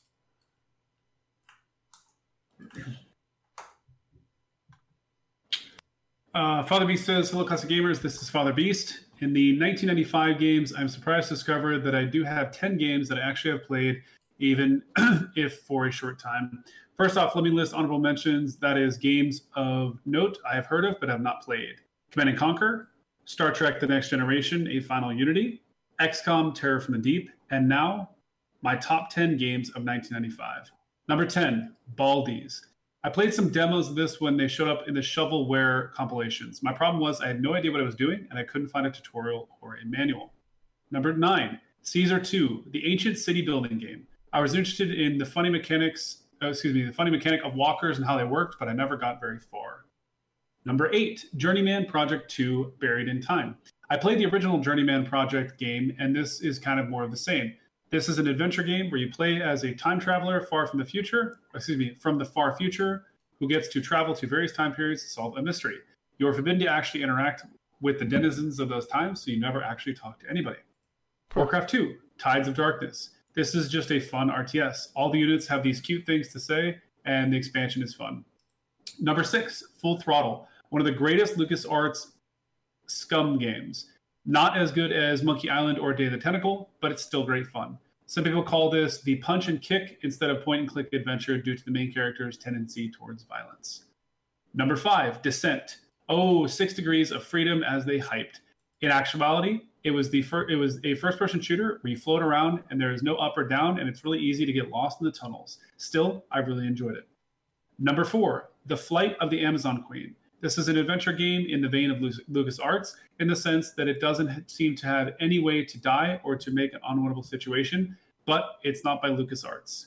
Lots of fun with a ridiculous plot about evil scientists in South America making prisoners into lizard women.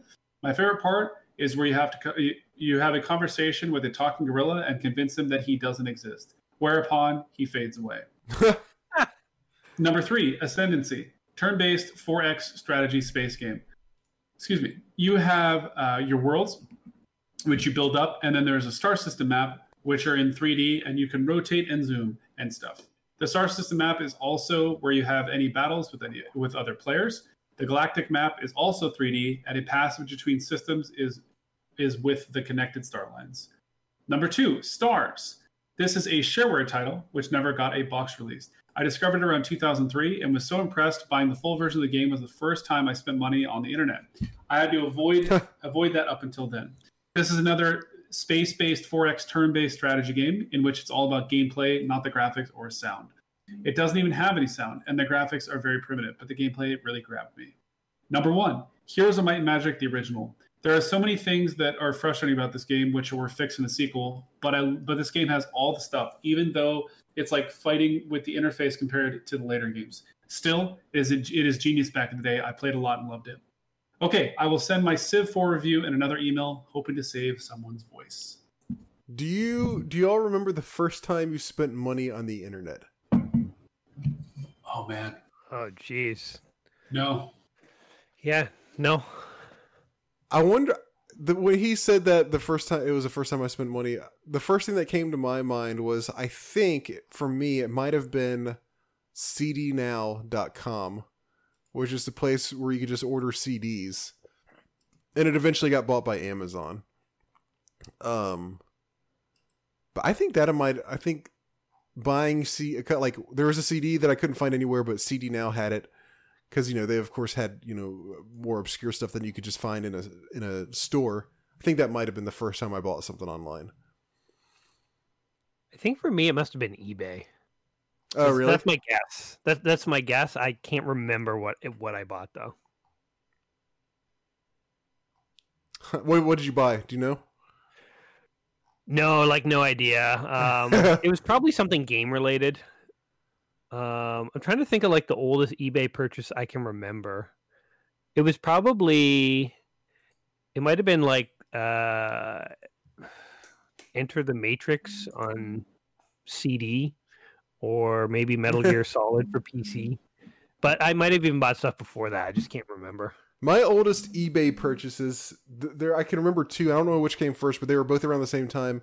When I started college, I don't know what happened. I don't know why specifically. I was like, oh, I got to get stuff on eBay now. I don't know what the connection there was, but I just remember spending a lot of time on eBay being like, oh, I got to get some stuff. And I bought a Mos Eisley Cantina shot glass that was sold at Disney World at some point. And I bought a another Star Wars glass, a Return of the Jedi glass from Burger King that came out when Return of the Jedi was originally released. And I actually still have both of those. It was why those? Why? I don't, because I love Star Wars, and I guess I was like, oh, I'm in college, I need a shot glass, and I probably just wanted another regular glass just to fill up while I'm hanging around the dorm room, because didn't have a whole lot of stuff, but I needed something to drink out. So oh, those are cool. I'll just have a nice cool glass. That's awesome because it has Star Wars stuff on it to fill up in the sink. Yeah. I wasn't judging your choice of Star Wars glasses. I was just why order one of each? But I see what you're doing. Yeah. Okay. Next one. Okay, I'll read the next one from Father Beast. He says, so this is his write-in for the last game of the quarter, Civ 4. I was excited to play Civ 4 as the game of the quarter. I've been very into Civilization since I bought the first one bundled with Colonization. I later got Civ 2 and played it to distraction. I was hyped for Civ 3, but then I lost my job and had to cancel my pre-order. Astonishingly, someone on the fan forums bought the game for me. Unfortunately, the more I played, the more my excitement waned, and I eventually drifted away from Civ. Then I lost a different job in 2009. I was unemployed and working temp jobs for most of that year, and I got somewhat depressed. Then my wife bought me Civ 4 Complete for my birthday, and playing this version raised my spirits considerably. I consider Civ 4 to be the ultimate version of the original Civ game. After that, various rule changes turned it into less of a strategy game and more of a tactics game. For those unclear on the difference, tactics is about maneuvering and strategy is about logistics. I bought Civ 5 and played it some, but just don't have the same feeling. I still haven't bought Civ 6. Civ 4 is what I like. So for my game, I chose huge map, continents, marathon speed, settler difficulty, and Hatshepsut of Egypt because I like the culture bonus she gives.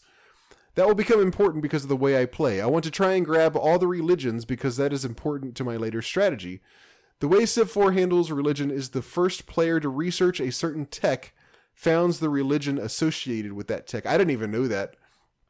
I founded Hinduism on turn 36 and Judaism on turn 91. Later on, I got Christianity and Islam, so I only got 4 of the 7 religions. That's really funny that as one civilization, he founded Hinduism, Judaism, Christianity, and Islam. Yeah. By the time I had expanded to 5 cities, I was bumping against my neighbors. This is where the culture part comes in. In Civ 4, your cities produce culture which spills out and expands your borders. When your borders meet the cultural borders of another Civ, they interact. If it becomes a majority of your culture, you can harvest resources from it, and cities can also flip to your side. So when I heard that the Byzantine city of Adrianople had founded Confucianism, I looked at my map and saw that Adrianople was a border city, so I would probably take it over with my culture at some point, and I did on turn 749. On turn 948, Japan declares war. He's across the ocean, so he will probably do nothing for a while and then ask for peace. I was wrong. He landed an invasion force on my coast. I still wasn't worried, since my cities were defended by infantry units that were way stronger than knights and catapults. I was wrong again, and he took the city of Nicodemia, that bastard. So I rush built a bunch of units in Adrianople and Iron Sun and took it back with helicopter gunships. Then I built some transports and went across the sea and invaded the Japanese homeland. I took 4 of his cities before he sued for peace. I then started spreading my culture on that continent. On turn 1069, I had researched all technologies except future tech. I switched my science to 0% and my culture to 100% to speed the process of taking over the world by cultural dominance. I got a great engineer and founded the Creative Constructions Corporation. Corporations are kind of like religion for the late game, providing bonuses for the cities they spread into and providing money to the home city for every city they have spread into. On turn 1088, I built the Apollo program. I intend to build all the spaceship parts in this city. I also spent over 40,000 gold to rush the finish of the space elevator, which makes the spaceship parts build faster. On turn 1125, a random event popped up. Computer game developers have made a new version of the game of Civilization. I spent a little gold to spread it all around my cities for a happiness bonus. Best random event ever. And then finally, on turn 1235, which is 2008 AD, I get the notice that I have won a cultural victory, which I think happens when I have 3 cities hit max culture. I could play longer, and often in the old days I would play up to 2500 AD or whatever to slowly enculturate the whole world, but I kind of want to go and load my earliest save and do this world all over again to see if I can do better. Also, I only had a few spaceship parts to go, and I want to launch that thing. Man, I love this game, Father Beast. That's he played a lot more than we did, Jay. Yeah, just a little bit. Let's see. I think we have 2 more emails. Hold on, I got lost in my scrolling. All right, we got 2 more. Jay, how about you take this one, if you don't mind? This is from I'm gonna have to do it in 2 parts again. This is from Andrew. Andrew says, hello. Thank you. Thanks for the quick reply, letting me know I have a few minutes to get in. Hopefully this makes it. Gonna jump right to the top 5s, but I only have 3. Number 3, Cortana. I have always found her interesting, not just physically either. Come on, guys. I actually saw people talking about that. That's so funny. They do explore her character more in later Halo games, but I always thought it would be cool to have a spin-off where you're basically her essence inside a robot or something. It would be less like an FPS and more like an adventure, psycho-thriller, puzzle-solving experience, akin to Portal and Myst, except in the Halo universe. Okay, I really had to try and sell that one. Moving on. Number 2, I might goof this, but Jan Ors from Jedi Knight. That's his name. Yeah, I think that's right. Dark Force. Okay, Dark Forces 2. I loved the Star Wars games back in the day, and especially enjoyed the X-Wing series. The few times we got to see Jan swooping in to save the day in her ship, the Crow, I kind of wanted to explore that direction more. She was a secret operative for the New Republic, and games with her as lead would likely be a mix between spaceflight sims, 007 games, and, well, Star Wars. How cool is that? Pretty cool. Number 1, Murray the Demonic Talking Skull. Now this is a guy I'd like to get to know more.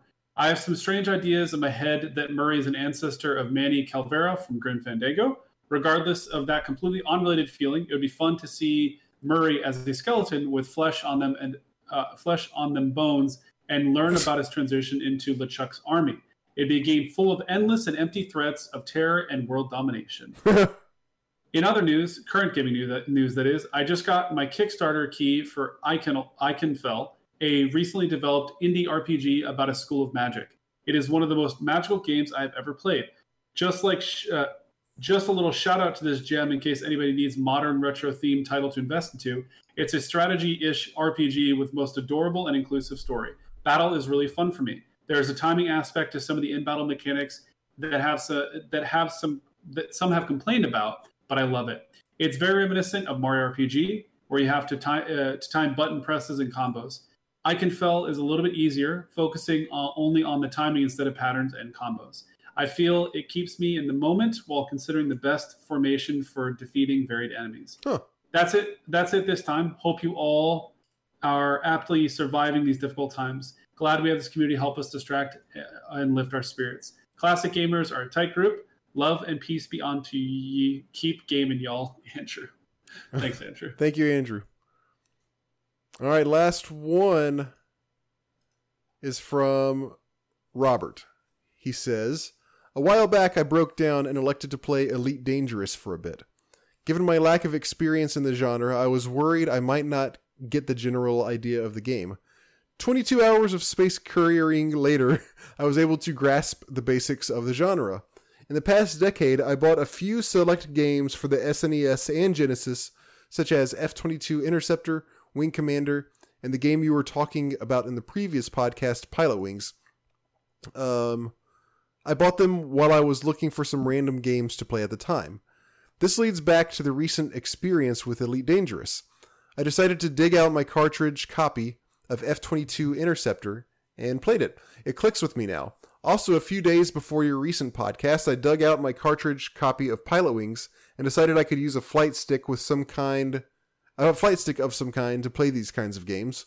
So this morning of October 23rd, I bought a couple quick-shot flight sticks on eBay, which are prone to failure, but I do not care at this juncture as I'd like to fly something, it will arrive in the coming days before the next podcast is recorded and uploaded.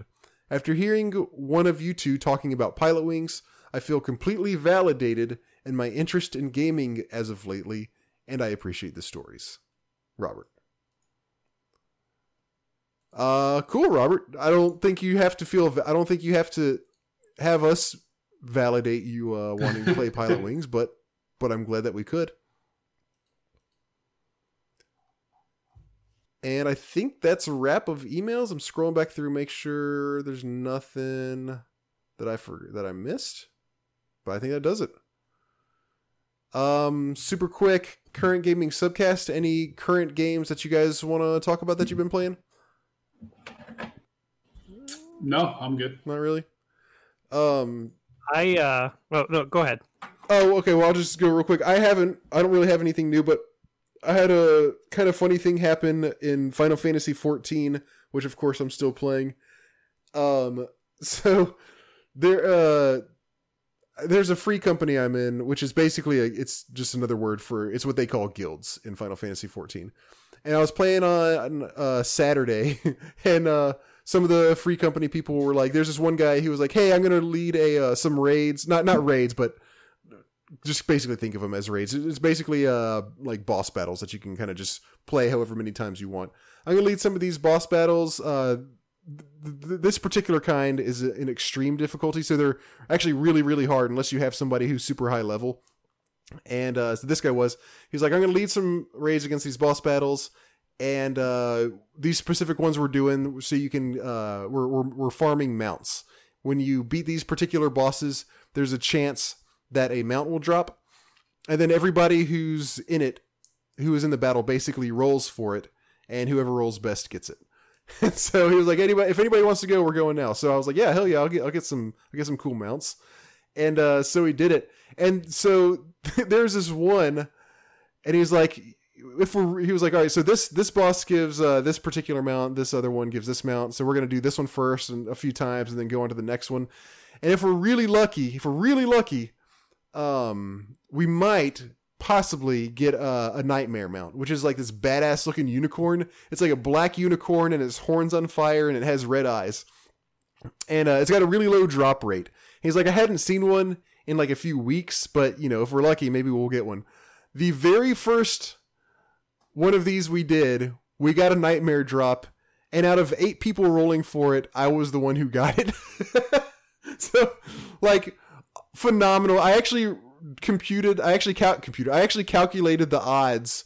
I looked up like the rarity of that particular mount, and then calculated the odds of me being the one person out of 8 getting it, and it was a 0.6% chance that would have happened. Yep.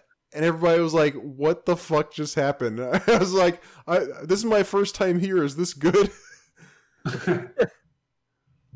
So that was pretty hilarious and very fun. What about you, Jay?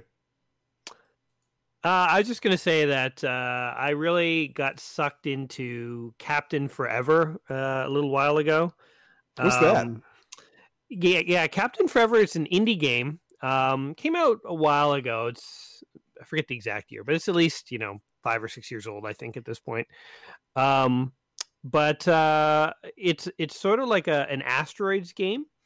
But the the trick is you fight other ships that you randomly encounter, and when you destroy them, you can take parts from them and glue them onto your ship. Oh, I saw this on your channel. Yeah, and so your ship gradually upgrades. And so I played as part of my quest thing, but then after I was done, I ended up playing it for a couple of days in a row, and like literally to the point where like one night, very stupidly, I stayed up till like 7 or 8 in the morning. Oh no! It was so bad. I was just addicted, and I haven't been like addicted to a game like that where like you literally can't walk away in a long time. So it's kind of like a fun throwback. I was kind of like, oh, I used to do this, you know, like when I was in high school and university.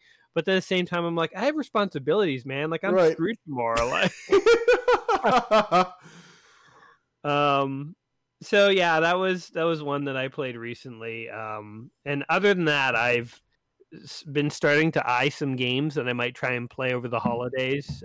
Like Don't Starve Hamlet is one that I've had on my radar for a while. Oh yeah. Yeah, it kind of takes, if you're familiar with Don't Starve Hamlet's sort of a sequel / DLC, and it takes the formula and moves it away from crafting and survival and turns it more into like Indiana Jones treasure hunting through temples, and you tend to buy more of your things from villages rather than craft things, although you still can craft to some degree. So that's one that I might end up checking out soon. But yeah, that's the only sort of modern stuff I've been checking out. Awesome. So was Captain Forever, do you think like would you recommend it strongly, or do you think it was like just kind of hit the perfect spot, exactly what you specifically wanted at that time? Oh man, I think ultimately it is. So when you get Captain Forever, by the way, you get like Captain Forever, Captain Tomorrow, and Captain Unlimited. Those aren't the names, but it's something like that. It's actually 3 games in one. And Captain Forever was the OG original version of the game. The next one added in like even more items and weapons and stuff. And then the last one is just a crazy mess, but in a good way. I think as the games go up, they get more fun and less frustrating, but the frustrating ones, it's like it tapped into that obsessive gaming element that's in me, where like you're playing a game that you're not having fun at, but you can't stop. Mm-hmm. And so actually I will say that I ended up beating the second one. I beat all 3 eventually, but the second one I found really hard, and I ended up finding sort of a workaround to beat it. So the way it works is that as you kill ships that are more advanced, even more advanced ships show up. So it's like you defeat a ship and you get a ship that's more powerful than you, and you get its new lasers and stuff, and you're like, yeah, now I'm powerful. But then you just face even more powerful ships. So it's sort of like you're always just a little behind in the power curve. So it can be hard to keep up. And when you get to the final power level of enemy ships, the enemy ships are clones of your ship. So if you have somehow built a ship that has all these abilities and shields and weapons, and that it's a powerhouse, all of a sudden 2 or 3 ships just like you will show up, and you have to defeat yourself. Oh, that's cool. And it's cool, but it's brutal. Yeah. So yeah. I died a number of times, and what I started to realize is that, like, I had this idea and I didn't know if it would work, but the computer always pilots its ships forward. I mean, that makes sense, obviously. You fly forward. So what I started to do is put all my guns on the back of my ship and drive around backwards. So I ended up getting good at flying in reverse, and I just started playing the game that way. And so I could build up a mega ship that had no guns on the front, and that was actually totally exposed. I put my like energy core or whatever, like my central ship core, at the very front of my ship. One shot could take it out, but because I was flying in reverse, none of the enemies got a clear shot at that. But then when the computer decided to clone me, all of a sudden it's flying at me, and it has no guns, and its core is just totally revealed at me. I'm like, oh, hello. I just blew it up. That's awesome. So that's how I beat that. It was I really liked that experience of going through that, being so frustrated, not being able to stop playing, but finally finding sort of like a glitch or an exploit to beat it, because it was very reminiscent to me of playing games as a kid. Like, that's the kind of stuff you would have to discover in these old, really hard games in order to actually beat them, like little exploits on the bosses and stuff. Yeah. So, yeah. That sounds cool. I'm afraid to try playing it, though, after how addicted you got to it for like 24 hours, apparently. Yeah, it's good, but it can be addicting, and it is definitely hard. Don't go into it thinking like you're going to ace it the first time through. You will die a lot, and there will be some really cheap deaths. You just got to get over that. I'm probably going to ace it my first time through. You did. Yeah, right. All right, awesome. Well, Gaming Jay, where can people find you and follow you and just generally stalk you? Yeah, my main lair exists on YouTube, so you can check me out at youtube.com/GamingJ. Hold on, let me double check this. You can edit around this, right? Pretty sure it's Gaming J 1001. I think. Yeah, I think it's my Reddit that's only Gaming J. Yeah, Gaming J 1001. Yep.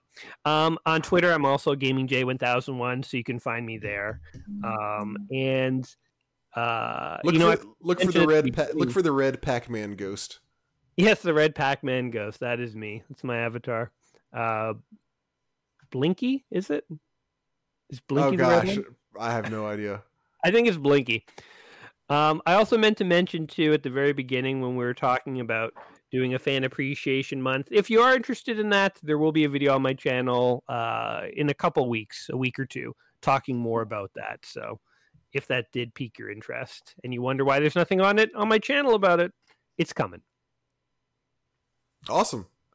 Well, quick reminder, our next top 5 is games that are good, but the gameplay is not the best part about them. Our email address, mail@classicgaming.com, if you want to send that in, or just your thoughts or comments about anything else whatsoever. Our next game of the our current game of the quarter is Final Fantasy XI, the online one, the original MMO, the original Final Fantasy MMO. And we are going to, Jay and I were discussing this before the podcast. I think that's going to be 2 episodes from now to kind of cap off the year. Our next episode will likely be December 1st. And then we're not sure exactly, but the last episode of 2020 is probably going to be December 15th or somewhere around there. So that's when we will be discussing Final Fantasy XI. So if you want to play that as well, I have a feeling we're going to have fewer people joining on this one because obviously it's an MMO and you got to pay a subscription for it and all that. But if you do want to, that's probably December 15th is we're going to be discussing it. So make sure you've played it by then and sent in your thoughts by then. Also, fair warning on that, signing up for an account and purchasing this game and installing it is an absolute bitch. Jay and I did this 2 nights ago, and it took us 2 hours to figure out the complete process to finally get to where we can play the game. Jay, any other comments on that, or? That's the most frustrating garbage in the world. Square Enix doesn't deserve to exist. It was like we'll talk about it more when we discuss the game, maybe. But like, it was hilariously convoluted, and like at one point, my Final Fantasy wouldn't launch because when I got into the launcher and clicked play, it said it can't find Final Fantasy, so I had to delete everything and start all over again. And that's not even counting downloading updates. That's just getting to the point where we could click the play button and the game would try to launch.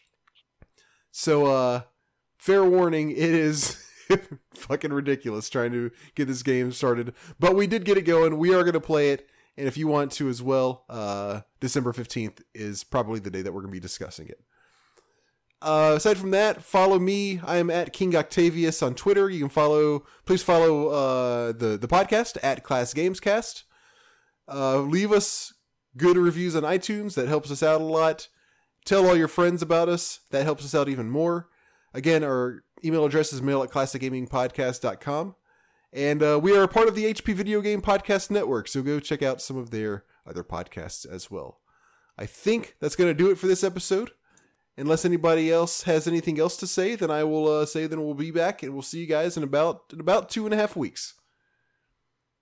Yeah, thanks for having me, guys. It was great. Yeah, thanks, Jay. Thanks for joining us. Yeah, thank you. Yeah. It's always fun, and I even though we go on for a very long amount of time, you stuck with us. So thank you for your time. Yeah, no worries. It was fun. All right, see y'all.